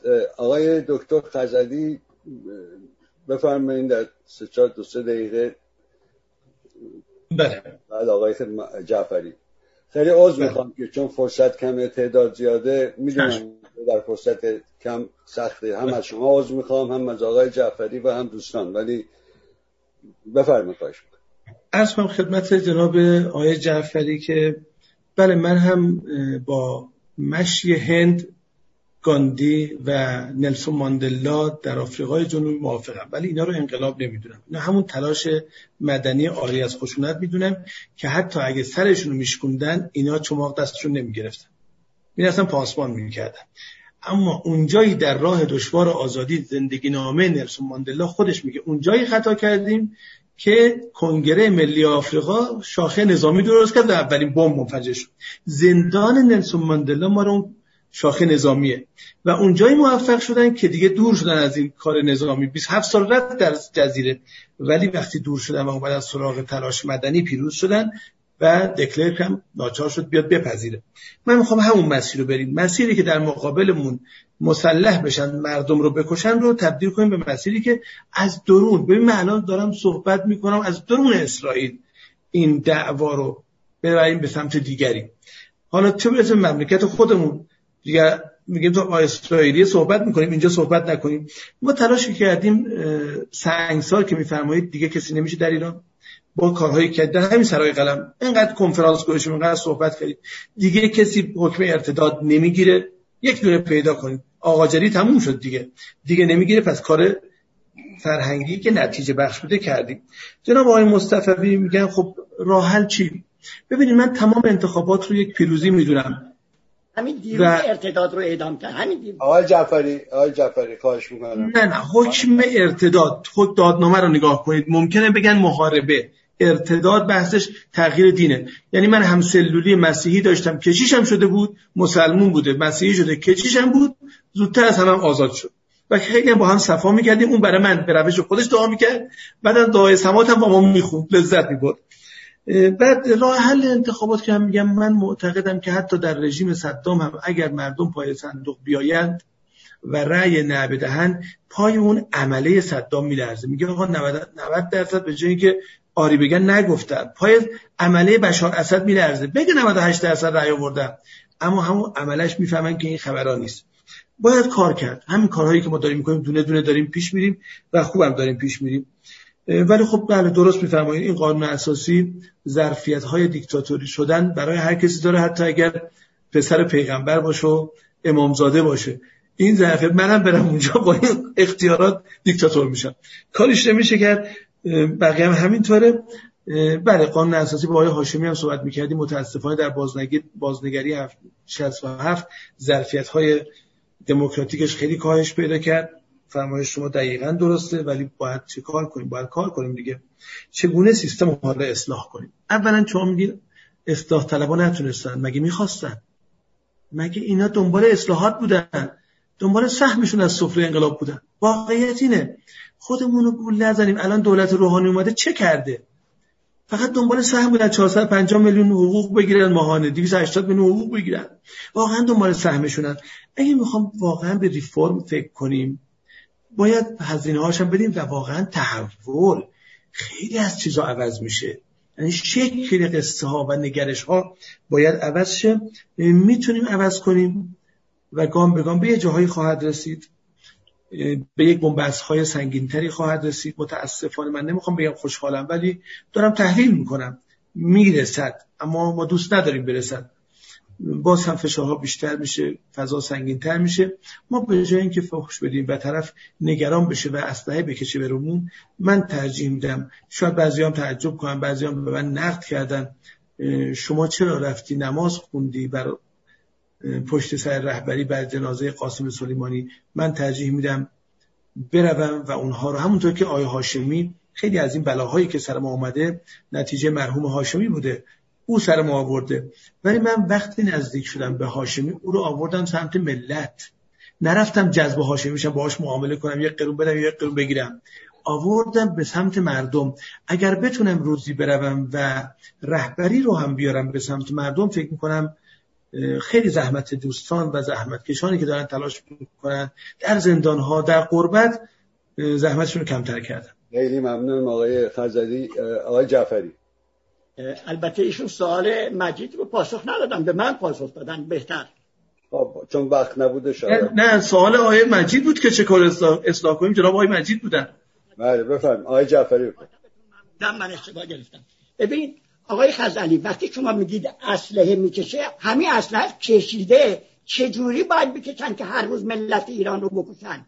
همون دیروز بود 197 نفر رو که من نمیخوام الان عنوان کنم هواپیما رو سرنگون کردن، برای اینکه دقیقاً میدونستن علت اصلی هم که اون هواپیما رو موشک زدن برای این بود که فکر نمیکردن که ساتلایت ها فضای ایران رو زیر نظر دارن. فکر میکردن که اینها اونا رو میزنن، بعد از آمریکا طلبکار میشن و به شورای امنیت و سازمان ملل مراجعه میکنن که آمریکا هواپیما رو زد. به همین علت با اینکه میدونستن از دم میدونستن، 3 روز دروغ به مردم دروغ گفتن، بعد از 3 روز که دیگه اون مسائل فاش شد مجبور شدن بگن ما زدیم. این از این. بعد میگن دولت روحانی چیکار کرد؟ علتش اینه که جناب آقای خزئلی شما به دولت روحانی رأی دادید. من یه نکته بگم، این یک نکته انقلابی است. انقلابی نه به معنای اسلحه. وقتی شما میخواید یک نفری رو برای مسئولیت انتخاب کنید نباید به حرفای اون لحظهش گوش کنید، باید سابقش رو بدونید. آقای روحانی 24 سال در این رژیم جزو شورای امنیت و مهمترین ارگانهای امنیت کشور رو رهبری میکرده. از زیر و بم این سیستم آگاه بوده، میدونسته که چقدر نیرو داره چقدر نیرو نداره. حالا اون اومد شعارهایی داد. وقتی شما به شعار او رسید رای دادی، خب مقصر شما هستید، مقصر دیگر که مردم رو به اون طرف کشوندید که رای بدن. برای مسئولیت دادن به کسی مهمترین حرف اینه که پیشینش رو بدونید. و اگر بخوایم الان نسبت به حرف من یا نسبت به حرف آقای خزئلی کسی بخواد قضاوت کنه، اون وقت نباید بگن که آقای خزئلی بود یا جعفری بود یا باید ببینن محتوای اون حرف چیست. بنابراین دو تا نکته رو حتما آقای خزئلی توجه دارن. نکته دیگه که الان چون آقای عمرانی هم گفت یه توضیح برای آقای عمرانی بدم، شما متوجه نشدید که اون طرح چیه. از اون طرح 2 تا نکتهش این بود که سپاه پاسداران تشکیل بشه و دادگاه انقلاب، چیزی که تا به امروز بلای جان ایرانیان شده. و شما باز اطلاع ندارید وقتی آقای بنی صدر میخواست کاندید بشه، ما گفت نشستیم مشورت کردیم 50 نفر با هم در منزل خواهرشون. بعضی گفتن که باید انتخاب بشه کاندید بشه، بعضی میگفتن نباید کاندید بشه.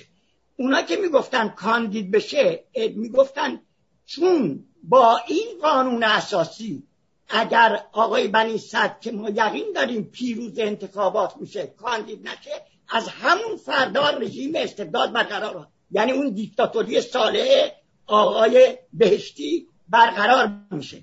بنابراین الان که این امکان وجود داره با همین قانون اساسی که اصلا با اون قانون اساسیه که به اصطلاح سال 67 تجدید شد قابل مقایسه نیست و در این قانون اساسی حقوق ملت هم تا حدودی تضمین شده بود، اونجا گفتیم اگر موفق شدیم که قانون اساسی رو تغییر بدیم، همچنان که میدونن که آقای خمینی هم گفت متمم قانون اساسی میادیم که بعد زیر قولش زد، یعنی میگم که به هیچ چیزی اعتقاد نداشت و این رو سرایت داد به مجموعه آخوندها. بنابراین اون چنان که آقای دکتر عمرانی گفتن یه مقدار باید اطلاعاتشون رو بیشتر کنن از این جهت. بله خیلی ممنون آقای جعفری. عرض کنم که در این قسمت آقای عبداللهی ببخشید، چون بعضیا دستشونو بلند میکنن بعضیا مینویسن، من بهتر میدونم که نوبت مالکیه.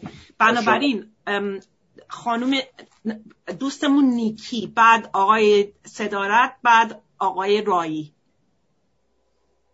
آقای هادی هم بودن هادی هم اوکی. برای دور بعد برای اینکه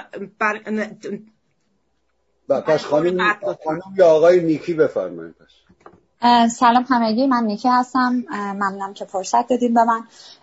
من صحبت‌های هر دو عزیز رو شنیدم. البته صحبت‌های آقای خزئلی خیلی همون صحبت‌هایی هستش که ما همیشه هم شنیدیم، هم از ایشون هم از باقی رفقا. صحبت‌های جناب آقای جعفری هم شنیدم. من نکته که به ذهنم رسید این هستش که یه خط میانی ما این وسط نیاز داریم. به نظر من همون خط میانی هستش که باعث پیدا نکردنش باعث همیشه همین تضادهای فکری میشه و این هستش که ما به نهادهای مدنی اصلا اشاره نمی‌کنیم این وسط. یعنی چیزی که آقای خزئلی میگن چیز فرهنگی، آقای خامنه‌ای تفنگ زمین بذاره، برای من خیلی قشنگه، خیلی خوبه، ولی بیشتر شبیه شعر اینا. ما تو جنبش سبز ما اسلحه دستمون نگرفتیم، ولی در مقابل کسی که داشت چماق میزد ما هم سنگ میزدیم. اینم یه واقعیته و قصدمون هم اون لحظه انقلاب نبود، ولی می‌خواستیم حرکت بکنیم. وقتی داشتیم چماق می‌خوردیم کار دیگه از دستمون بر نمی‌اومد. ولی من حرفم اینه که اگر من نوعی در جنبش سبز حضور فعال داشتم، دلیلش آگاهی رسانی بود که زمان دولت خاتمی بود. من کاری ندارم که شخص خاتمی چطور بوده، کاری ندارم که به قول آقای خزئلی البته همه کسانی که دستی در نظام داشتن معتقدن که بقیه دزد بودن، خودشون نبودن. من یعنی این انگشت اتهام دزدی به سوی همه هستش غیر از خودشون. من با اینش کاری ندارم، ولی منی که نوجوانیم و جوانیم در ایران گذشته، من مدیون اون دوران هستم که روزنامه‌ها رو اونجا خوندم، روزنامه‌های بسیار پرباری، نهادهای مدنی، انجمن دانشجویی و بهترین تئاترها، بهترین فیلم‌ها. اصلا مطالبه مدنی در دورانی شروع شد که یک کوچولو، یک ذره از فضا آزاد شده بود. و من صحبتم الان اینه که اصلا در هیچ کدوم از طرفین به این موضوع اشاره نمی‌کنن که از کدوم مسیرها برای این آگاهی سازی باید استفاده کرد. اگر ما به جای جنبش سبز الان آبان ماه رو داریم، صرف نظر از اینکه اسمشو جنبش بذارید، شورش بذارید یا هر چیزی، یه قسمتی از ناآگاهی مدنی هم توش هستش و ما مسئولیم. و این مسئولیت ما به عنوان کسی که الان خارج از ایران هستش چی هست؟ من صرفا خواستم همین رو بگم. خیلی ممنون. خیلی ممنون خانم نیکی. بعدش آقای صدارت، من نمیدونم. آقای صدارت بفرمایید. آقای رایی هم بودن. نه بله، اول آقای صدارت بعد آقای رایی. بله خیلی ممنونم و سلام عرض میکنم مجددا به همه دوستان. پیشنهادی که دارم به آقای دکتر خزئلی اینه که این برنامه رو یه بار گوش کنید و به نکات کلیدی فرمایشات خودتون آقای جعفری و سوال کننده ها بپردازید و راجبش فکر بکنید. من در این که شما حسن نیت دارید شکی ندارم، ولی اون ایرادی که به صدام گرفتید رو در مورد ایران در مورد الان هست. اگر که صدام رژیمش میتونست اصلاح بشه اصلاح میشد. اون احتیاج به بحران داشت، بحران‌هایی که ساخت و بالاخره جون خودش هم در اونجا داد. این رژیم هم داره میره به همون ترتیب. این جنبشی که به وجود اومد در سال 88 یه اشکال داشت و اون اشکال با مایه تفکر تعقل نظر جناب عالی است که من با احترام نظر شما مخالفم و اون که میگفتش که رأی منکو، یعنی همون چماق به دست و زنجیر به دست و باتوم و تفنگ به دستی که این رژیم رو نگه داشته، خیالش جمع بود که مردم نمیخوان که این رژیم بره، فقط میگه این مهره بره اون یکی بیاد.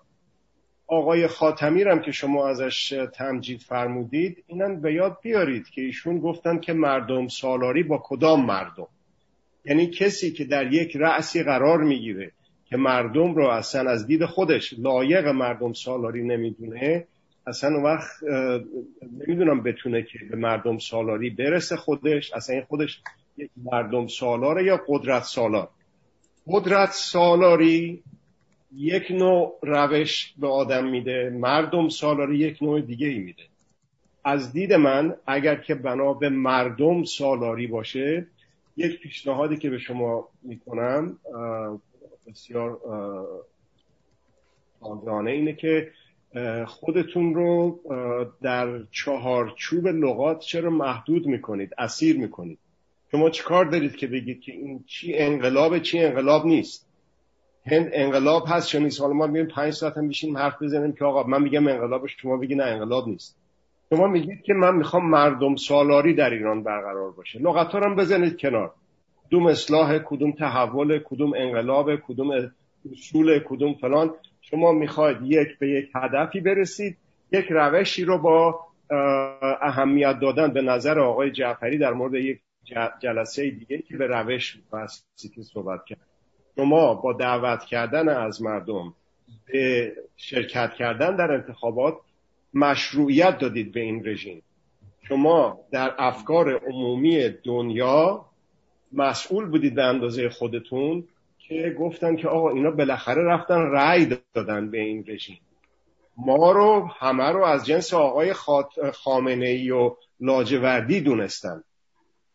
در نتیجه چیزی که هست، اگر که بنا به مردم سالاری هست که بنا به همون هم هست، بدونیم که یک فرهنگ مردم سالاری از اینجا شروع نمیشه که ما بریم پشت فلانی نماز بخونیم یا آقای رفسنجانی رو من بیام عوض بکنم. آقای رفسنجانی از دید من یک آدم بسیار معامله‌گر و بسیار باهوشی بود که شرایط مکانه و زمانه رو در اون دید که اون تصمیم ها رو بگیره و بیاد مقابل بشه با آقای خامنه‌ای به اون ترتیبی که شد.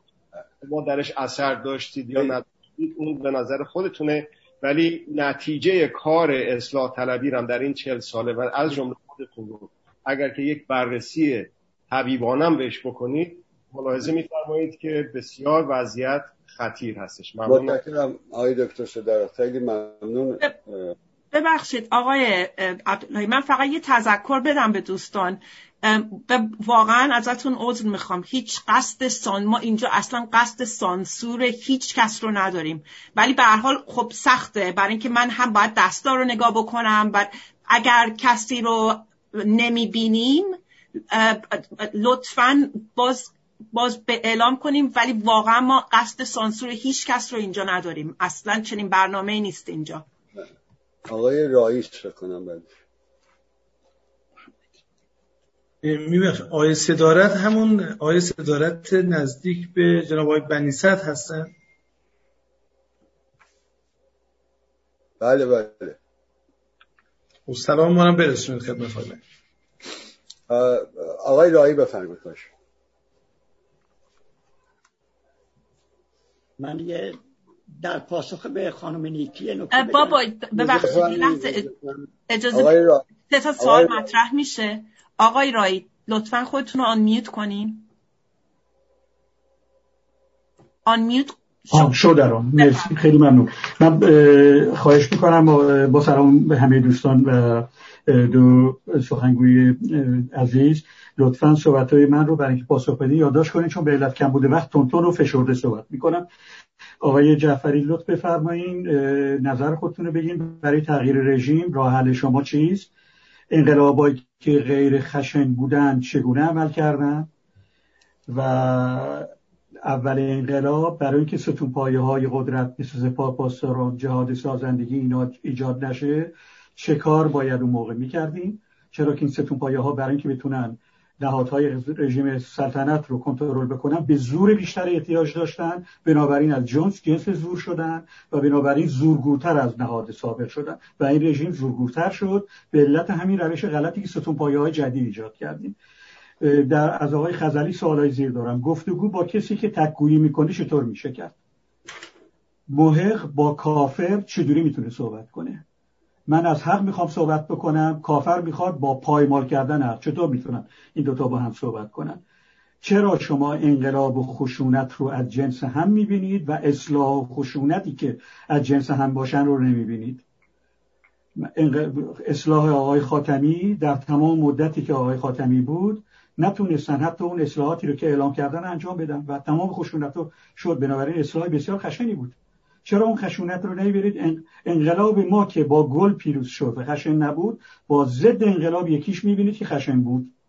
بنابراین مایی که انقلاب کردیم بدون خشونت و الگو شدیم، تمام اروپای شرقی پشت سرش به همون روش ما انقلاب کردن و تمام این انقلابایی که از اون زمان انقلاب ما تا حالا بدون خشونت بودن اونها رو در نظر نمیگیرید. و چرا ضد انقلابی که بعد با کودتا با زورگویی آمد و با اون ستون پایه‌های قدرت اون رو به حساب انقلاب میذارید؟ حق اگه نباشه فاصلی وسطش نداره، کفره. بنابراین اولین حق انسان حق خلیفت اللهی، یعنی هر انسانی خلیفه خوده، امام خوده و کسی که میگه من ولی فقیه هستم کافره. این کافری که در مقابل امام حق وایساده چطور میشه با او رو اصلاح کرد مگر اینکه دست از کفر خودش برداره؟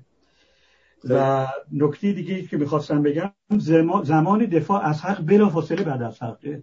به محض اینکه ما بخوایم از حق بلافاصله از حق فاصله ایجاد میکنیم که به نفع زوره، به نفع قدرته، به نفع کفره.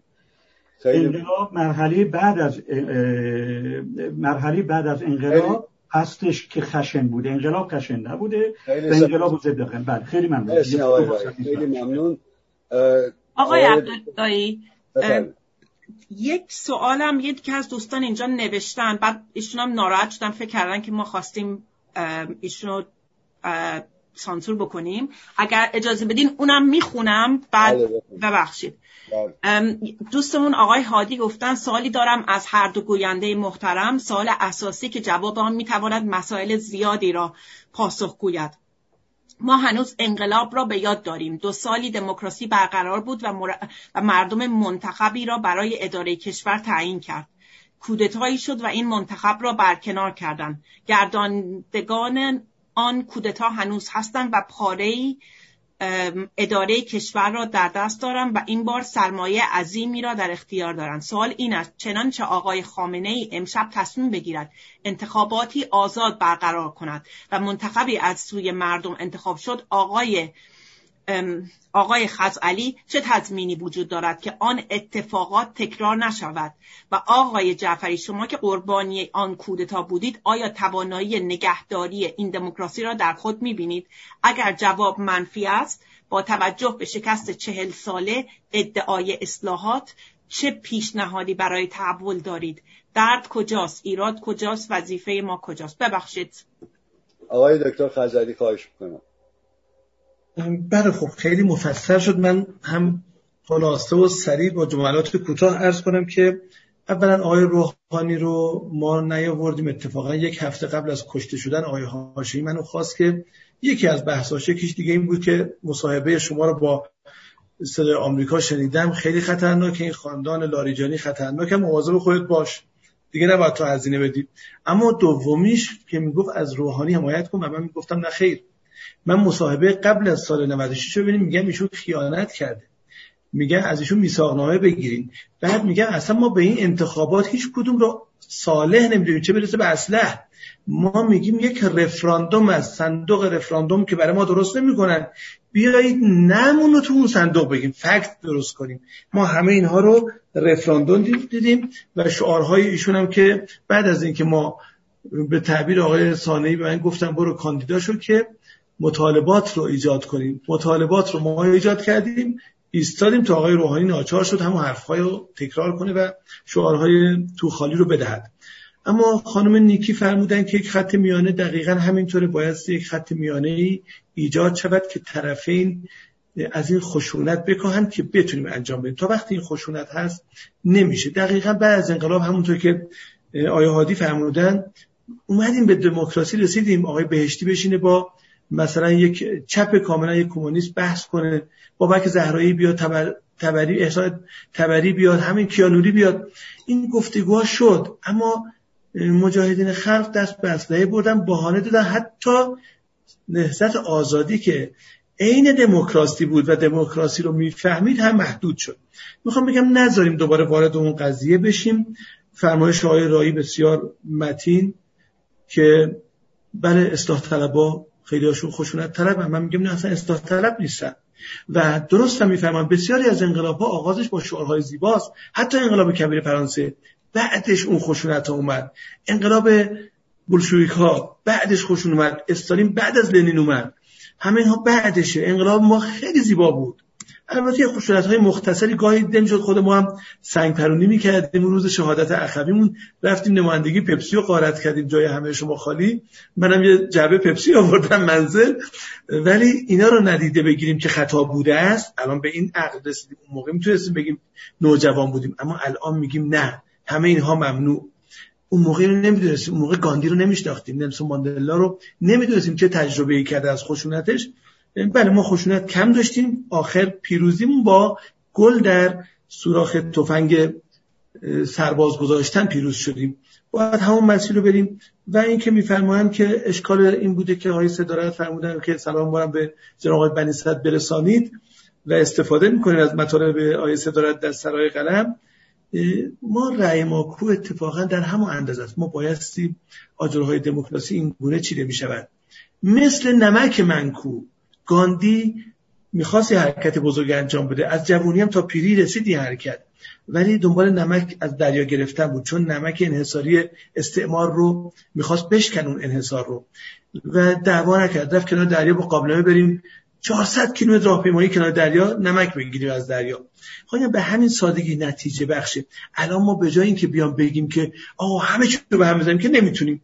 واقعا آقای یه عزیزی دعوت کرد میدان تجریش 2 نفری رفتن، یه عزیزی جلوی مجلس دعوت کرد 4 نفری رفتن، وقتی می‌خواستن دستگیرش کنن مسئول دفترش روشو کرد اون ولی که من با این نیستم، رد شد. اما اونی که میتونیم بگیم ببینید ما اصلا با بتگری میخوام مخالفت کنیم. آقا از هر مغازه‌ای که عکس مسئولین نظام داره نخرید، این که کاری نداره، عکس نذارید، نخرید. این آرام داریم حرکت فرهنگی میکنیم، بت‌ها رو برداریم. بعد گفتگو هم بکنیم، میگم با همه گفتگو کنیم و شدنی است، راه حل تغییر وجود داره. و حالا تعبیری که آقای رایی داشتن کفر، ما حالا تعبیر رو تکفیری نمیشیم، ولی در بسیاری از مطالبی که میگن همینطور که ایشون میفرمایند خشونت و زورگیری ها رو انشالله از طرفین، من نمیگم هم اصولگرا هم اصلاح طلب هم منتقدین آقای مثلا مجاهد خلق، واقعا خشونت بارترین کارها رو کردن، در مقابلش هم اینها کاری کردن جنایت بشری. سال 67 از تو زندان آدمی که قرار بود شنبه آزاد شه، در ملاقات این هفته گفتن شنبه بیا آزاد بچه، 2 تا بچه شنبه 2 تا وصیت‌نامه کیسه لباس دادن دستشون.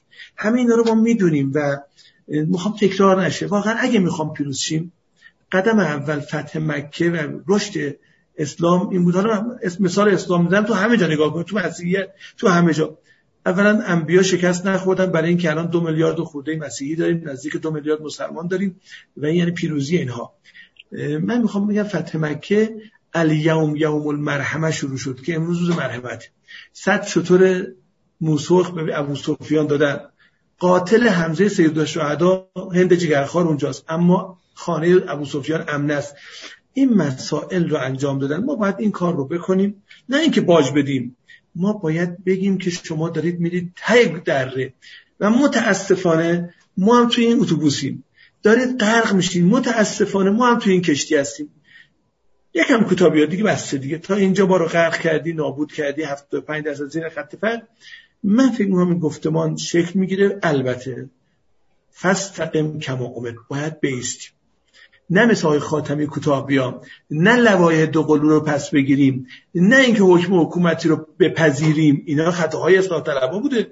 آقا حکم حکومتی خلاف قانون، نظارت استصوابی خلاف قانونه، شما پذیرفتین، پس خود اصلاح طلبها تمکین کردن عبور از قانون رو. نه بیستیم، اما نه خوشبینن، سرمونم شکستن، باز این دستم شکستن، این دست دیگه اون هست، تا آخر میستیم و سخن میگیم، انشالله موفق بشیم. زیاده سخن گفتیم. نه خیلی ممنون. آقای جعفری.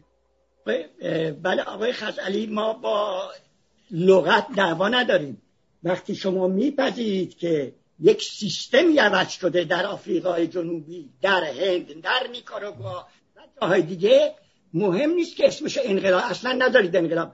من حرفم اینه که با این قانون اساسی هیچگاه شما نمیتونید سیستم رو تغییر بدید تا زمانی که این قانون اساسی وجود داره. مهمترین دلیلش هم اینه که چون الان آقای خاتمی رو نام بردن، آقای خاتمی در دوران اصلاحات هم قوه مجریه را داشت، هم قوه مقننه، با وجود این نتونست کاری از پیش ببره. این که شما میگید که اون چرا پس گرفت، باید برید تو دل اون که مواجه با چه مسئله‌ای بوده تا بفهمید چرا دل اون پس گرفت. یه نکتهش رو فقط من میگم، وقتی که قتل‌های زنجیره‌ای و داریوش فروهر رو اینها معلوم شد که اینا رو کارداجین کردن و آقای خاتمی وارد کار شد و هیئتی رو تشکیل، وقتی فهمید که کار از کجا نشأت گرفته و کجا فرمون صادر کنه، اون هیئت رو بنده رو تموم شد، برای اینکه خودش در مورد مواجه با خطر بود. نکته دیگه خیلی مهمه آقای خزئلی، انتخابات فرق میکنه با رفراندوم. شما وقتی در انتخاباتی شرکت میکنید در واقع قبول میکنید این رژیم و سیستم رو. وقتی شما سیستم رو قبول دارید دیگه نمیتونید بعد از سیستم بگید چرا اینجور شد و چرا اونجور نشد. وقتی شما میگید 30%، 40%، 60% به یک سیستمی رأی بدید، مهم نیست که حتی رأی مخالف دادید. آقای خامنه‌ای یا هر کسی دیگه که رهبر باشه میگه بفرمایید شما کشورهای غربی که میگید تو کشورهای غربی 50% رأی میدن، تو اینجا 70% را، پس همه نظام رو قبول دارن. مسئله نظام یه تفاوت کلیه. و اما خانم نیکی، من با ایشون موافقم. خانم نیکی این که باید به مردم مراجعه کنن کاملا درسته و نقد من از آقای خزئلی که به مردم مراجعه نمی کنن، به یک عده افراد خاص اصلاح طلب با هم حرف میزنن. اگر به مردم مراجعه میکردن، نه در جنبش سبز، نه در دیماه 98، نه در آبان 98، این دولت بود که وارد خشونت شد، نه اینکه مردم اسلحه بکارن. اسلحه از کجا می آوردن؟ وقتی که اگر بحث این که چجوری رژیم تغییر میکنه، همیشه دولت ها، حکومت ها هستن که خشونت رو وارد میکنن. بلا مردم ها دید چه اسلحه‌ای دارن که خشونت رو وارد میدون بکنن، اونها تحریک میکنن، بعد یه جوونی هم یه اشتباه میکنه. اما اگر امثال آقای خزئلی وارد میدون بشن و در چنین مواقع جهت حرکت رو تغییر بدن و میشن رهبر، فکر میکنید دیگران چیکار کردن؟ بنابراین اما تغییر رژیم چجوری که حاصل میشه آقای رایی عنوان کردن، آقای خزئلی یه مقدار پاسخ دادن، ولی پاسخ من هم اینه، خیلی مختصر چون فرصت که نداریم. نه رفراندوم، نه تغییر، نه کودتا، که حالا چه کودتای نظامی یا غیر نظامی، همچون کودتا انواع و اقسام داره، تنها راهش اینه که مردم رو تو اون جایی که میگه سازمان بدیم، به حقوق و آزادی خودشون اشعار پیدا کنن. وقتی به حقوق و آزادی خودشون اشعار پیدا کردن، ما هم در صحنه بودیم، قطعاً به مرور تحول حاصل خواهد شد و دو تا اتفاق میفته. یا اینکه در اون لحظه رژیم میپذیره که خدا پدرشو بیامرزه، اگر نپذیره همون چیزی اتفاق میفته که آقای خزئلی میگه خرابه و بعد اون انقلابه. شما اگر این حرکت آگاهی بخش رو سازمان دادید و جامعه به اون سمت حرکت کرد، مردم رو بسیج کردید، نه اینکه با چند تعداد خاصی سیاسیون ورشکسته که الان بحث اون نیست که بگم، اگه این رژیم که برپاست 24 سالش دست اصلاح طلبا بوده و اگر بخوایم حق رو بگیم، اصولگراها در جنایاتی که تو این کشور وارد شده کمتر دست داشتن تا به اصطلاح اصلاح طلبها. من حاضرم یک روزی هم راجع به این مسئله بحث کنیم، بعد داده بدیم. تحقیق کردم، نه این که از روی هوای نفس بخوام این حرفا رو بزنم. خیلی ممنون آقای جعفری.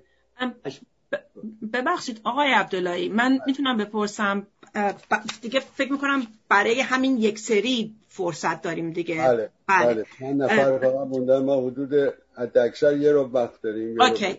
پس بنابراین آقایان دلخواسته، آقای محمدی و یک دوستی از نمیدونم از روی موبایلی که IH هم خواستن، من نمیدونم که آیا میخوان سوالشون رو بنویسن یا اینکه خودشون مطرح میکنن، ولی به هر حال الان فعلا آقای حمید هم وقت گرفته بودن. اوکی. یا آقای حمیدی هم بودن. اوکی، پس اول بریم به آقای دلخواسته IHY 3007. آقای دلخواسته، بعد آقای محمدی، بعد HY. بله بفرمایید آقای دلخواسته. خواهش میکنم چون وقتمون نزدیک به تموم شدنه، اگر میشه در 1-2 دقیقه صحبتاتون بفرمایید. با سلام آقای خزئلی و آقای جعفری عزیز و دیگر دوستان و هموطنان عزیز. من خیلی خلاصه خیلی ساده بگم. بنابر خاطرات مکفارلین، ایشون مشاور امنیت ریگان بود. در اونجا ایشون میگه که دیوید کیمچی که یکی از مدیرهای ارشد موساد بود، به ایشان مراجعه میکنه و به ایشان پیام میرسونه از طرف رهبران رژیم که در آن زمان در کنار آقای خمینی آقای خامنه‌ای بود و آقای رفسنجانی که پیشنهاد میکنه که در مقابل حمایت آمریکا اینها حاضرن آقای خمینی رو زرکش بکنن و این دستگاه ریگانه که این رو نمیپذیره. حالا من سوالم از آقای خزئلی اینه که کسانی که حاضر بودن که آقای خمینی رو به قتل برسونن برای قدرت، آیا اینها با صحبت و نظر و اینها رأیشون عوض خواهد شد و از قدرت کنار خواهند گرفت؟ همین. خیلی ممنون. آقای محمدی. با سلام و به تمام دوستان عرضم خدمتتون. ما ملت ایران 2 تا برنامه داشته که یکیش براندازی بوده که در سال 57 انجام داده، نتیجهش هم شده این جمهوری اسلامی. 40 سالم به قول اصلاحات و اینها سکوت کرده و یا با آرامش خواسته بره جلو یا بدون خونریزی میخواسته مسائل رو حل بکنه. این هم نتیجه شده همین چیزی که داریم میبینیم. پس نه ما در براندازی نتیجه مثبت گرفتیم، نه در اصلاحات نتیجه مثبت گرفتیم، نه در مبارزه تقریبا قانونی. ما هر ستاش عملا داریم میبینیم ملت ایران شکست خورده. حالا آقای جعفری میخواد از به اصطلاح مردم یا مثلا از طریق مثل قهرمانایی مثل مال آفریقا ماندلا اینا استفاده کنه. عملا ما این ماندلا رو توی تمام این مدتی که در ایران بودیم و در ایران مبارزاتی کردیم جلو چشممون بوده. به همین راه هم به همین نتیجه‌ای که الان آیدرمون شده بیشتر نرسیدیم. در مورد آقای خزئلی هم که باز دوباره صحبت از همون نوعی از اصلاحات میزنه، به اینم به نتیجه نرسیدیم. تنها این نیستش که ما بخوایم بگیم اصلاح طلب شکست خورده، تنها این نیستش که بخوایم بگیم که گروه حاکمیت شکست خورده. شکست تقریبا همه راه ها رو این ما 40 سال رفتیم و هیچ کس نتیجه نگرفته. متشکرم. خیلی ممنون آقای محمدی. دوست عزیز IHY 3700 صحبت میکنن. بفرمایید. با سلام خدمت همه دوستان، به خصوص آقای خزئلی. منم مثل آقای خزئلی همشهریشون هستم. خیلی هم خوشحالم از این بابت که فهمیدم ایشون همشهری ما هستن. منتها یه کمی ما به هر حال علاوه بر سادگی رک هم هستیم. امیدوارم ناراحت نشن ایشون اگر حرفمو رک میزنم. ایشون در رابطه با مرحوم افکاری حرفی زده بودن که واقعا من رنجیدم، خیلی ناراحت شدم وقتی شنیدم که ایشون گفتن که سنگ قبر آقای افکاری رو گذاشتن و نشکوندن و این اصلاحاته. و واقعا یه حالتی شد که این خیلی فکر میکنم مثل من ناراحت شدن از این حرف ایشون و متاسفانه حرفشون هم درست نشد، چون چند وقت بعدش رفتن و سنگ قبر مرحوم افکاری رو شکوندن و اصلاحات نتیجه‌ای نداشته، حتی با مثال ایشون. از طرف دیگه در رابطه با همین بحثی که ایشون گفتن که سب النبی دیگه مجازات نداره، در سال 93 یکی از همین هموطنای ما رو به خاطر توهین به حضرت یونس اعدام کردن. من لینکش هم اون پیامش هم گذاشتم در گروه، میتونید نگاه کنید که واقعا آدم چیز میشه، تکون میخوره که حضرت یونس که هیچ اهمیتی در فرهنگ ما، در جامعه ما، در هیچ چیزی نداره، باعث شده که یک جوونی عمرش و زندگیش رو از دست بده. اما یه چیزی که خواستم خدمت های خزئلی دوباره عرض بکنم، چون فکر میکنم آقای جعفری این مسئله رو قبول دارن و تو بحثشون در واقع مشخص بود اینه که در غرب که دموکراسی رو به هر حال اینها بهش زودتر از ما رسیدن و الان یک دموکراسی دارن، اینها یک در واقع سنتی دارن که این سنت بهشون از روم ها رسیده و اون در واقع سیستم سازی هستش. غربی ها سیستم میسازن، ارتش میسازن، کارخونه میسازن. ما کارگاه داریم توی ایران. این کارگاه سازی رو، این سنت کارگاه سازی باعث شده که ما به جایی نرسیم. الان برای دموکراسی ما باید یک سیستمی داشته باشیم. با عوض کردن افراد آقای خزئلی چیزی عوض نخواهد شد. سیستمی باید بیاد که متناسب با فرهنگ دموکراسی باشه. بحث های جعفری از این زاویه درست بود، چون سیستمی که ایشون میگن که این سیستم بر مبنای یک قانونی هستش که این قانون اساسی ازش دموکراسی خارج نمیشه و باید یک سیستمی بیاد که یک قانون اساسی داشته باشه بر مبنای دموکراسی. یعنی که از این تفکر کارگاهی های خزئلی باید دست بردارید. درست نمیشه با عوض کردن یک فردی، با رئیس کارگاه رو عوض بکنی عوض نمیشه. ما نمیتونیم به تولید انبوه برسیم، به دموکراسی برسیم. دموکراسی یک فرهنگ، سیستم متناسب با خودشون میخواد. مردم ما الان به این فرهنگ رسیدن، میتونن این چیزو تحمل بکنن. کما اینکه ما الان 7-8 میلیون ایرانی در خارج از کشور داریم. من میتونم به ذرس قاطع بهتون بگم که جزء در واقع اقلیت مردم خارج از کشوری هستیم که هیچ مشکلی نداریم، خیلی راحت با فرهنگ دموکراسی کنار میان اکثر ایرانی ها. خیلی سپاسگزارم. و این نشون میده همونا هم میتونن توی ایران هم ما همین سیستم رو داشته باشیم. خیلی سپاسگزارم. من آقای همون آیه چای صداتون میکنه. آقای حمید باز خواهش میکنم در 2-3 دقیقه، چون وقت ما خیلی باقی نمونده. ببخشید من نمیبینم آقای حمید و اسمشونو. پیدا کردم. فقط خودتون رو آنمیوت بکنین لطفاً.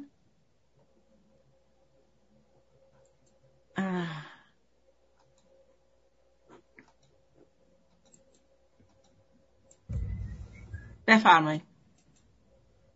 سلام. با سلام و تشکر از آقای جعفری و دوست هم آقای خزئلی. من خیلی سریع میخوام سوالامو ازشون بپرسم. اینکه صحبت از خشونت میکنید، آیا خشونت بقای استبداد هم در میزانش رو حساب کردید؟ چون خیلی جالبه که خشونت جنبش هایی رو که ممکنه را بیفته رو بررسی میکنید، ولی خشونت بقای استبداد هم من دوست دارم که آقای جعفری و آقای خزئلی بفرمان بگن چقدر بوده و اینکه خیلی نمی‌کنم خیلی عظیمه. یک چیز دیگه هم خواستم بگم این که تا وقتی که خیلی زمان بعد از کودتای 28 مرداد سعی می‌کردن سلطنت طلبها وانمود کنن که کودتایی نبوده، دعوایی بوده بین دکتر مصدق و شاه و هنوزم میگن که این دعوا رو ول کنید و فراموش میکنن که جنبشی ملت کرده بود که علیه اون جنبش کودتا شده بود. الانم دیدم کسی گفته بود که انقلاب کرد براندازی. یک کودتای علیه انقلاب شد. آقای جعفری توضیح دادن که چطوری دستیسه ها شد آماده شده بود، دکتر یزدی کسای دیگه چه طرحهایی ریخته بودن. در اون اوایل انقلاب طرح کودتا به نام طرح آیت یا انقلاب کودتای خزنده معرفی شده بود، یک به یک به اجرا در اومد. این دوستانی که میگن ما میخوایم که تکرار نشه، آقای خزئلی میگه تکرار نشه، بگیم چرا نمیخوایم به نسل الان بگیم کودتا شد علیه انقلاب، که بفهمن که کودتاگرها کیا بودن، که بفهمن که آقای خاتمی، روحانی کی بودن. و این سوال آخری که دارم اینی که من شنیدم که گفتن فرمان آقای خاتمی روزنامه اینجوری شد اونجوری شد. من دوست دارم بدونم بفهمم که آیا نقش مردم بر فشارهایی که آوردن بوده یا تصمیم سیاسی مقامات. برای اینکه اگه اینجوری باشه ورود خانم‌ها به استادیوم هم باید بذاریم به حساب آقای روحانی، در حالی که به حساب آقای روحانی نیست. مبارزه شدید یک عده زیادی از مردم از جمله خانم‌ها بود که تا یه حدی به دست آوردن جزی که می‌خواستن. اینو می‌خواستم که مشخص بشه کی تصمیم میگیره، ملتی که فشار میاره یا مقامات. مرسی. خیلی سپاسگزارم آقای حمید. آقای دکتر خزئلی بفرمایید 4-5 دقیقه. بله خیلی مفصل شد. عرض کنم خدمتتون که بله خب ما از خشونت استبداد که زیاد گفتیم، استبداد ذاتش خشونته. ما اگه میخوام اصلاح کنیم باید خودمون تمرین کنیم و از حتی ادبیات مبارزمون، ادبیات ما کاملا قانونمند، حقوقی و اخلاقی باید باشه. اگر ما هم مثل اونا بشیم دیگه فرقی نمیکنه، ما بیان بدتر از اونا میشیم. کما این که اکثر انقلاب‌ها این گونه شده، ما با مرگ شروع کردیم و طبیعتا بذر مرگ پاشیده بودیم، درو کردیم دیگه. همون چیزی که چون گندم بکاری گندم درو کنی و چون جو بکاری جو درو کنی. ولی این که میفرمایید مبارزه مدنی همینه که بالاخره در طول این مبارزه حالا یه زمانی به نتیجه میرسه، استادیومی یه زمانی به نتیجه میرسه، انتخاباتی یه زمانی، روزنامه‌های آزاد زمان دوم خرداد، گفتگوی تمدن‌ها، اینا همه پیشرفت‌های مدنی است دیگه. اما برگردم به هم ولایتی خودمون که حالا نمیدونم IHY از آخر شروع کردم از برادر عزیزم آقای حمید، حالا میرسیم به هم ولایتی بروجردی خودمون. 3700 دارن که من نمیدونم مال چیه، ولی بروجرد 7000 سال تمدن دارد. اما فرمودن که آقای نوید افکاری، ببینید اونی که میخوام اصلاح بشه همینه. من در یک گفتگوی با آقای مجتبی واحدی همین بحث امشب داشتیم.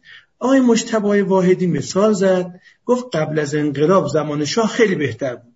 مثال رو حذف میکنن، بعد میگن ایشون گفته همین پیشرفت، یعنی ما هم میگم هر قدمی بریم جلو یعنی مبارزه مدنی پیشرفت کرده.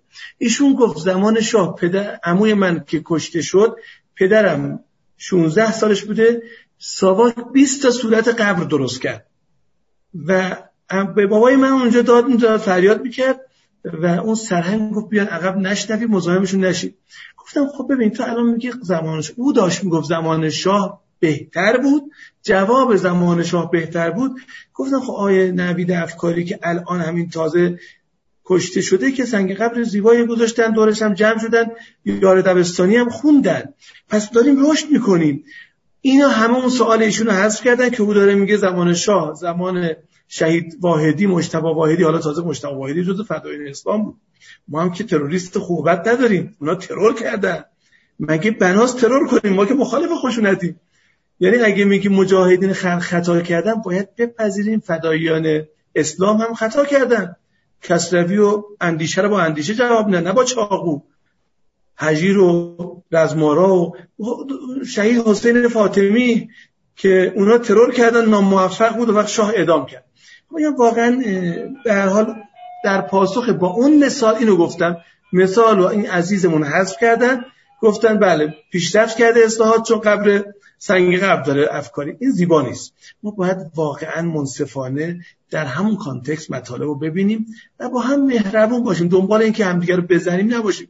این قصه های مطهری خیلی قشنگ گفت، تا قطار منطقه ماشین دودی زمان شابدارعظیم حرکت که میکرد بچه‌ها سنگ می‌زدن، تا واسطه بود سنگ نمی‌زدن. هر وقت حرکت می‌کنیم سنگ اندازی شروع میشه و این بده. اما ارتداد با صاب النبی متفاوت است. ببینید ارتداد یعنی لا اکراه فی الدین، هر کسی انتخاب دینشو داره.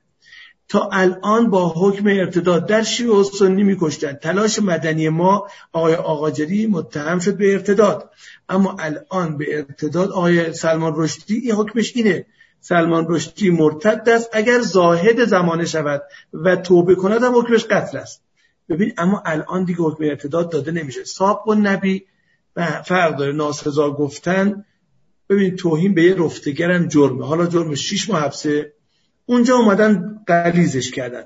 ما بنا نیست به کسی توهین کنیم. من اگه کسی به بودا اهانت کنه رفاقتمو باهاش قطع میکنم، میگم تو حق نداری به ادیان دیگه اهانت کنی، بودا باشه یا هندوها باشه یا هرچی. به معبد طلایی کسی اهانت کنه من ارتباطمو باهاش قطع میکنم، میگم شما گفتگو رو قطع کردی. صاب النبی متفاوته و ایشالله اونم باید باهاش تلاش کنیم که کسی به خاطر صاب النبی اعدام نشه، چون به پیامبر اهانت میکردن، خاکستر میریختن، میرفت ایادت، کسی رو نمیکش، حبس هم نمیکرد. امیرالمومنین هم همین کارو میکرد، بقیه ائمه هم همینطور. درست میفرمایید، اونم باید تلاش کنیم و میکنیم انشالله. بسیار نیکو گفتین همشهری عزیز، سیستم باید درست شه، با فردم درست نمیشه. این سیستم همین گفتگوها درستش میکنه، باید سیستم حاکم بشه، حتی سیستم وارداتی. یعنی اگه دیدیم مرسدس بنز سیستمش بهتره اونو بیاریم، نه دوباره چرخ گاری اختراع کنیم، چرخ مرسدس بیاریم. یعنی اگه سیستم بانکداری یهودیا بهتره ازشون سیستم بانکداری بگیریم. صنعت مسیحیا بهتره یک مسیحی هموطن بشه مدیر وزیر صنایع ما. همین دونه دونه این مسیر رو باید بریم و نهایتاً برسیم به این که ایرانی‌های خارج از کشور 6 میلیون واقعاً سرمایه بزرگن که 1000 میلیارد سرمایه میتونن وارد ایران کنن به شرطی که امنیت داشته باشه. الان نمیدونم با قانون خطبه اول نماز جمعه بیان سرمایه گذاری کنن یا خطبه دوم نماز جمعه. آقای محمدی هم فرمودن که نتیجه اصلاحات چی شده، الان این شده. من میخوام بگم آقای محمدی واقعاً اینا می‌خواستن اصلاح کنن. اصلاح طلبای ما خشونت طلبان صدر انقلاب بودن، یعنی تندروهای اونایی که از دیوار سفارت رفتن اکثرشون اصلاح طلب بودن. اونهایی که اعدام میکردن و میکشتن و غارت میکردن و مصادره میکردن متاسفانه از اصلاح طلبا بودن. پس اینا اهل اصلاح نبودن چون ریششون گیر بوده قبلا. اگه میخواستن رابطهشون با آمریکا اصلاح کنن باید چجوری از دیوار سفارت بالا رفتن رو جواب میدادن. من اینا رو اصلاح طلب نمیدونم و باید تلاش کنیم که واقعا اصلاحش کنیم. بحث مکفارلین رو که شما فرمودید، بله اینها به هیچ کی رحم نکردن و خیلی ها زده شدن، کشته شدن، حتی های هاشمی. و طبیعتاً توی این فضا میخوام بازی کنیم، باید بتونیم مؤثر باشیم، بازیمون رو انجام بدیم. درست میفرمایید شما. خب آیه جعفری فرمودن، من 1 دقیقه سریع جمع میکنم. اون 3 علی که قطعهای زنجیره‌ای رو پیگیری کردن، علی سرمدی، علی ربیعی و علی یونسی، گزارش رو بردن در حضور آقای خاتمی با رهبری دادن. اینو از آقای خاتمی بپرسید چرا سکوت کرد. از اینجا شروع میشه نقطه اصلاحات، از اینجا شروع میشه. انتخابات فرمودن آقای جعفری انتخابات تایید نظام است. انتخابات به نظر من به گونه‌ای پیش رفت که تمام فکت های ما، فکت بنی صدر، فکت احمدی نژاد، فکت حتی آقای هاشمی به جایی رسید که مردم اومدن ایشونو به مخالفت آوردن، در بالاترین رأی خبرگان کردن. همه این فکت ها نایب حاکمیت و جناح حاکم خودکامه انحصار طلب. من اینو تایید نمیدم تا جایی که میگفتن اول برای اینکه مردم نیان میگفتن بیاد انتخابات تایید نظام بیعت با رهبری، تا جایی ما پیشرفت کردیم باز دوباره یکی دیگه دست نگیره برامون بگه سنگ قبر افکاری. گفت آقای خامنه‌ای گفت مخالفین هم رأی بدن، یعنی دیگه بیعت با من نیست. دست در سپاسگزارم آقای خزئلی. آقای خزئلی بعد از صحبت‌های آقای پاسخ‌های آقای جعفری لازم از شما و آقای جعفری خواهش کنم که در 1 دقیقه، واقعا 1 دقیقه چون وقت خیلی نداریم، یه جنبندی کلی از جلسه امروز بکنید. آقای جعفری بفرمایید. ببینید اول به خدمت آقای خزئلی بگم که وقتی میگن ما باج نمیدیم، دقیقاً از دید من ترغیب به انتخابات باج دادنه. شما هر کاری میخواید بکنید، ما هستیم با یک جهان مثل شما اطلاعات داخل رو نداره. وقتی میگه 70% مردم در انتخابات شرکت کردن، نونش رو اون سیستم میبره، نه آقای خزئلی و یا اصلاح طلبان. از یه طرف میگه بچه‌های خط اونا که لانه رو گرفتن اینا اصلاح طلب نیستن، روحانیون دیگه هم که فاطمی هم که عقب. پس اون اصلاح طلبی که شما میگه کیه؟ اول 10 تاشون رو به من معرفی بکن تا ما بفهمیم این اصلاح طلب کیست. نکته دیگه که خیلی مهمه اینه که همین آقا سوال کرد خشونتی که سیستم بر جامعه دقیقاً خشونتی که سیستم از روز اول بر جامعه هر روز داره تحمیل میکنه اصلا غیر قابل محاسبه است. شما نمیتونید محاسبه کنید که چقدر سیستم، همین که الان کشور ما از جهات مختلف در جنگ‌های مختلف قرار گرفته بدون جهت، این در حقیقت اون خشونتیه که سیستم بر کشور وارد کرده. و اگر لازم بود در یه بحثی میتونیم اتفاقا سوال خوبیه بحث کنیم که این سیستم چجوری این خشونت ها رو بر جامعه وارد میکنه برای اینکه بقای خودش رو در خشونت وارد کردن به جامعه میدونه و به نوعی در منطقه. دیگه خدمتون بگم یه نکته برای آقای محمدی بگم. البته ما امیدوار بودیم که این اتفاق 40 همون اول کودتایی واقع نمیشد و قانون اساسی مقدار تغییر کرد و جامعه به سمت آزادی حرکت میکرد. اما علیرغم اینکه کودتا شد، الان ما با یک جامعه روبرو هستیم که بدنه اون جامعه همه آمادن، یعنی مثل به قول آقای خزئلی که گفتن و حقیقت هم هست، آتش زیر خاکستره و حتی من فکر کنم طوفان در راهه. به همین علت که با آقای خزئلی میگم اگر شما بیاید جانب ملت رو بگیرید میتونید کاری بکنید که این طوفان حداقل خسارت رو بیاد و حرکت مردم رو به سمت اون دموکراسی هدایت کنید. والا باز هم سیستم میاد خشونت وارد میکنه و عده‌ای کشته میشن، دوباره آب همون آب کاسه همونه و آشم همون آش. نکته دیگه که آقای محمدی گفتن که یه نکته مثبتش بگم که الان گفتم اینه که الان ما در زمان شاه، من خودم زمان شاه معلم بودم، بنابراین زمان شاه رو من بچه نبودم، بزرگ شدم در دوران شاه. زمان شاه را هم دیدم. زمان شاه کسی سیاسی به اون معنا نبود، اقل از جامعه بود. الان شما این همه فشارهای سیاسی که داره از افراد مختلف، جامعه مختلف، گروه‌های مختلف، دسته‌های مختلف بر دولت وارد میشه، اینها یکی از ما ثمره انقلابه و نمیخوام حالا ثمرات دیگرش رو بشمارم، اما یک انقلابی رو که سیستم رو بنیانش رو میکنه شما نمیتونید با 10 سال 20 سال محاسبه کنید، باید صبر بکنید. نمیگم که به دست به کشتار، ای کاش کشتار اتفاق نمیاد، ولی همون آفریقای جنوبی که هم من قبول دارم هم آقای خزئلی که حالا ایشون میگه سیستم عوض شده، منم قبولم سیستم عوض شده، از دید من انقلاب ولی مهم نیست، سیستم عوض شده. همون سیستم الان برو ببین وضعش چیه.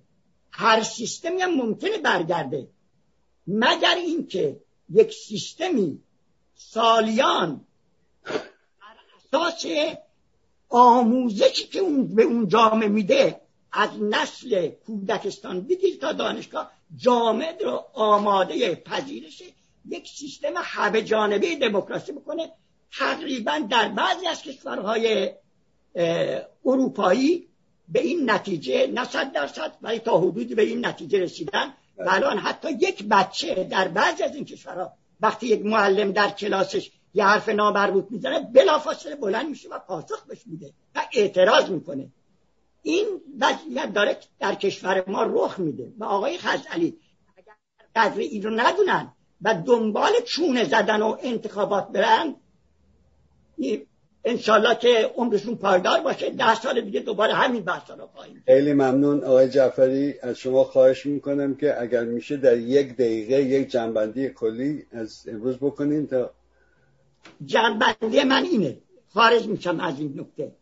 من بر اساس تجربه حداقل 50 سالی که کم و زیاد در امور سیاسی شرکت داشتم و تجربه هایی که از وضعیت سایر نقاط دنیا، انقلاب های دنیا، تحولات دنیا گرفتم، این اگر ما چه موافق چه مخالف چه اصلاح طلب چه اصولگرا از دروغ بپرهیزیم که این مهمترین بلای جان جامعه هاست.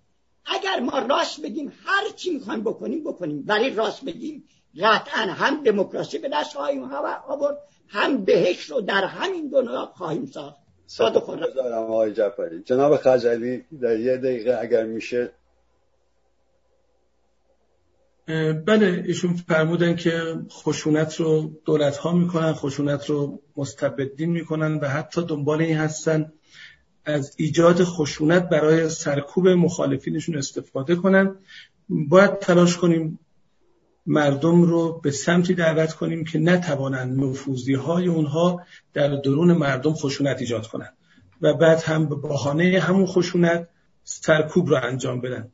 ما بحث اصلیمون این است که خشونت رو دقیقاً من با چشم خودم هم دیدم که خود اونها ایجاد میکنن. در شیشه‌های دفتر من و شیشه‌های منزل ما رو با آجر با لباس فرم سپاه سیدالشهدا شکوندن. بعدم فیلم گرفتن بگن که این فتنه‌گران 88 انجام دادن. همه اینها رو من دیدم، فیلم اونها رو هم گرفتیم. پس مراقب باشیم، با مردم یه جوری بگیم اگر میان تو هر حرکتی شرکت میکنن اون اخلاق رو رعایت کنن و بتونیم قدم‌های مثبتی ببریم جلو. انتخابات رو من تایید بازم نمیدونم، خود انتخابات فرصتی است برای روشنگری. من لانه جاسوسی نمیدانم، برعکس میگویم تسخیر نمیدانم. یکی از اتهامات من میگم اشغال سفارت آمریکا و خلاف قانون. لطفاً در یه دقیقه جنبندی از جلسه امروز. جنبندی این که مباحث بسیار قشنگ مطرح شد. ما یک مسیر داریم، اطلاع ایران عزیز. باید برای مسیر اون با هم دیگه تفاهم برسیم. در خیلیاش ما تفاهم داریم، بحث خشونتش، بحث این که بایستیم، بحث این که تغییر تحول باید بنیادین باشه، نه رو نمایی و ظاهری. بالاخره اون قسمتی که آقای جعفری فرمودن تو دکوراسیون نباشه، ما اون ساختار اساسی ان شاءالله درست کنیم و فرمایش اون عزیز دیگه سیستم باید بدیم. تا سیستم درست نشه هر کی بیاد فاسد میشه.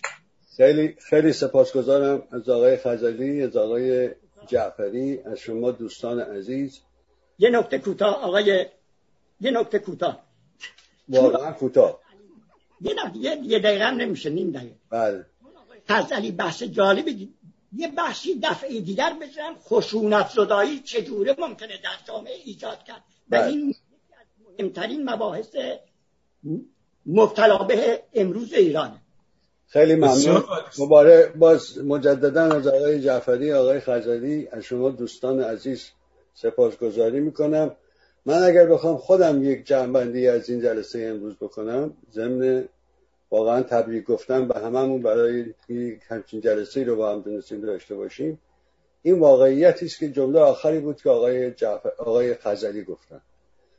من مطمئن نیستم که ما میدانیم که اون چیزی که در آینده میخوایم مشترک تو، یعنی این صحبت‌ها اولش و پیش‌فرضش باید این باشه که اول با هم صحبت بکنیم که چی میخوایم.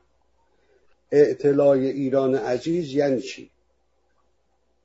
من مطمئنم که آقای خزئلی یا آقای جعفری خیلی چیزای خوب برای ایران میخوان، ولی این تعریف روشن نیست بین ما و چون روشن نیست نمیدانیم کجا میخواهیم مشخصا برویم، بحثامون یه خود پراکنده میشه. ولی خیلی سپاسگزارم، امیدوارم که بتونیم این برنامه‌ها رو بیشتر و بیشتر ادامه بدیم. بازم از همه شما عزیزان سپاسگزارم. موفق باشین. خدا نگهدار. خدا نگهدار. خدا نگهدار.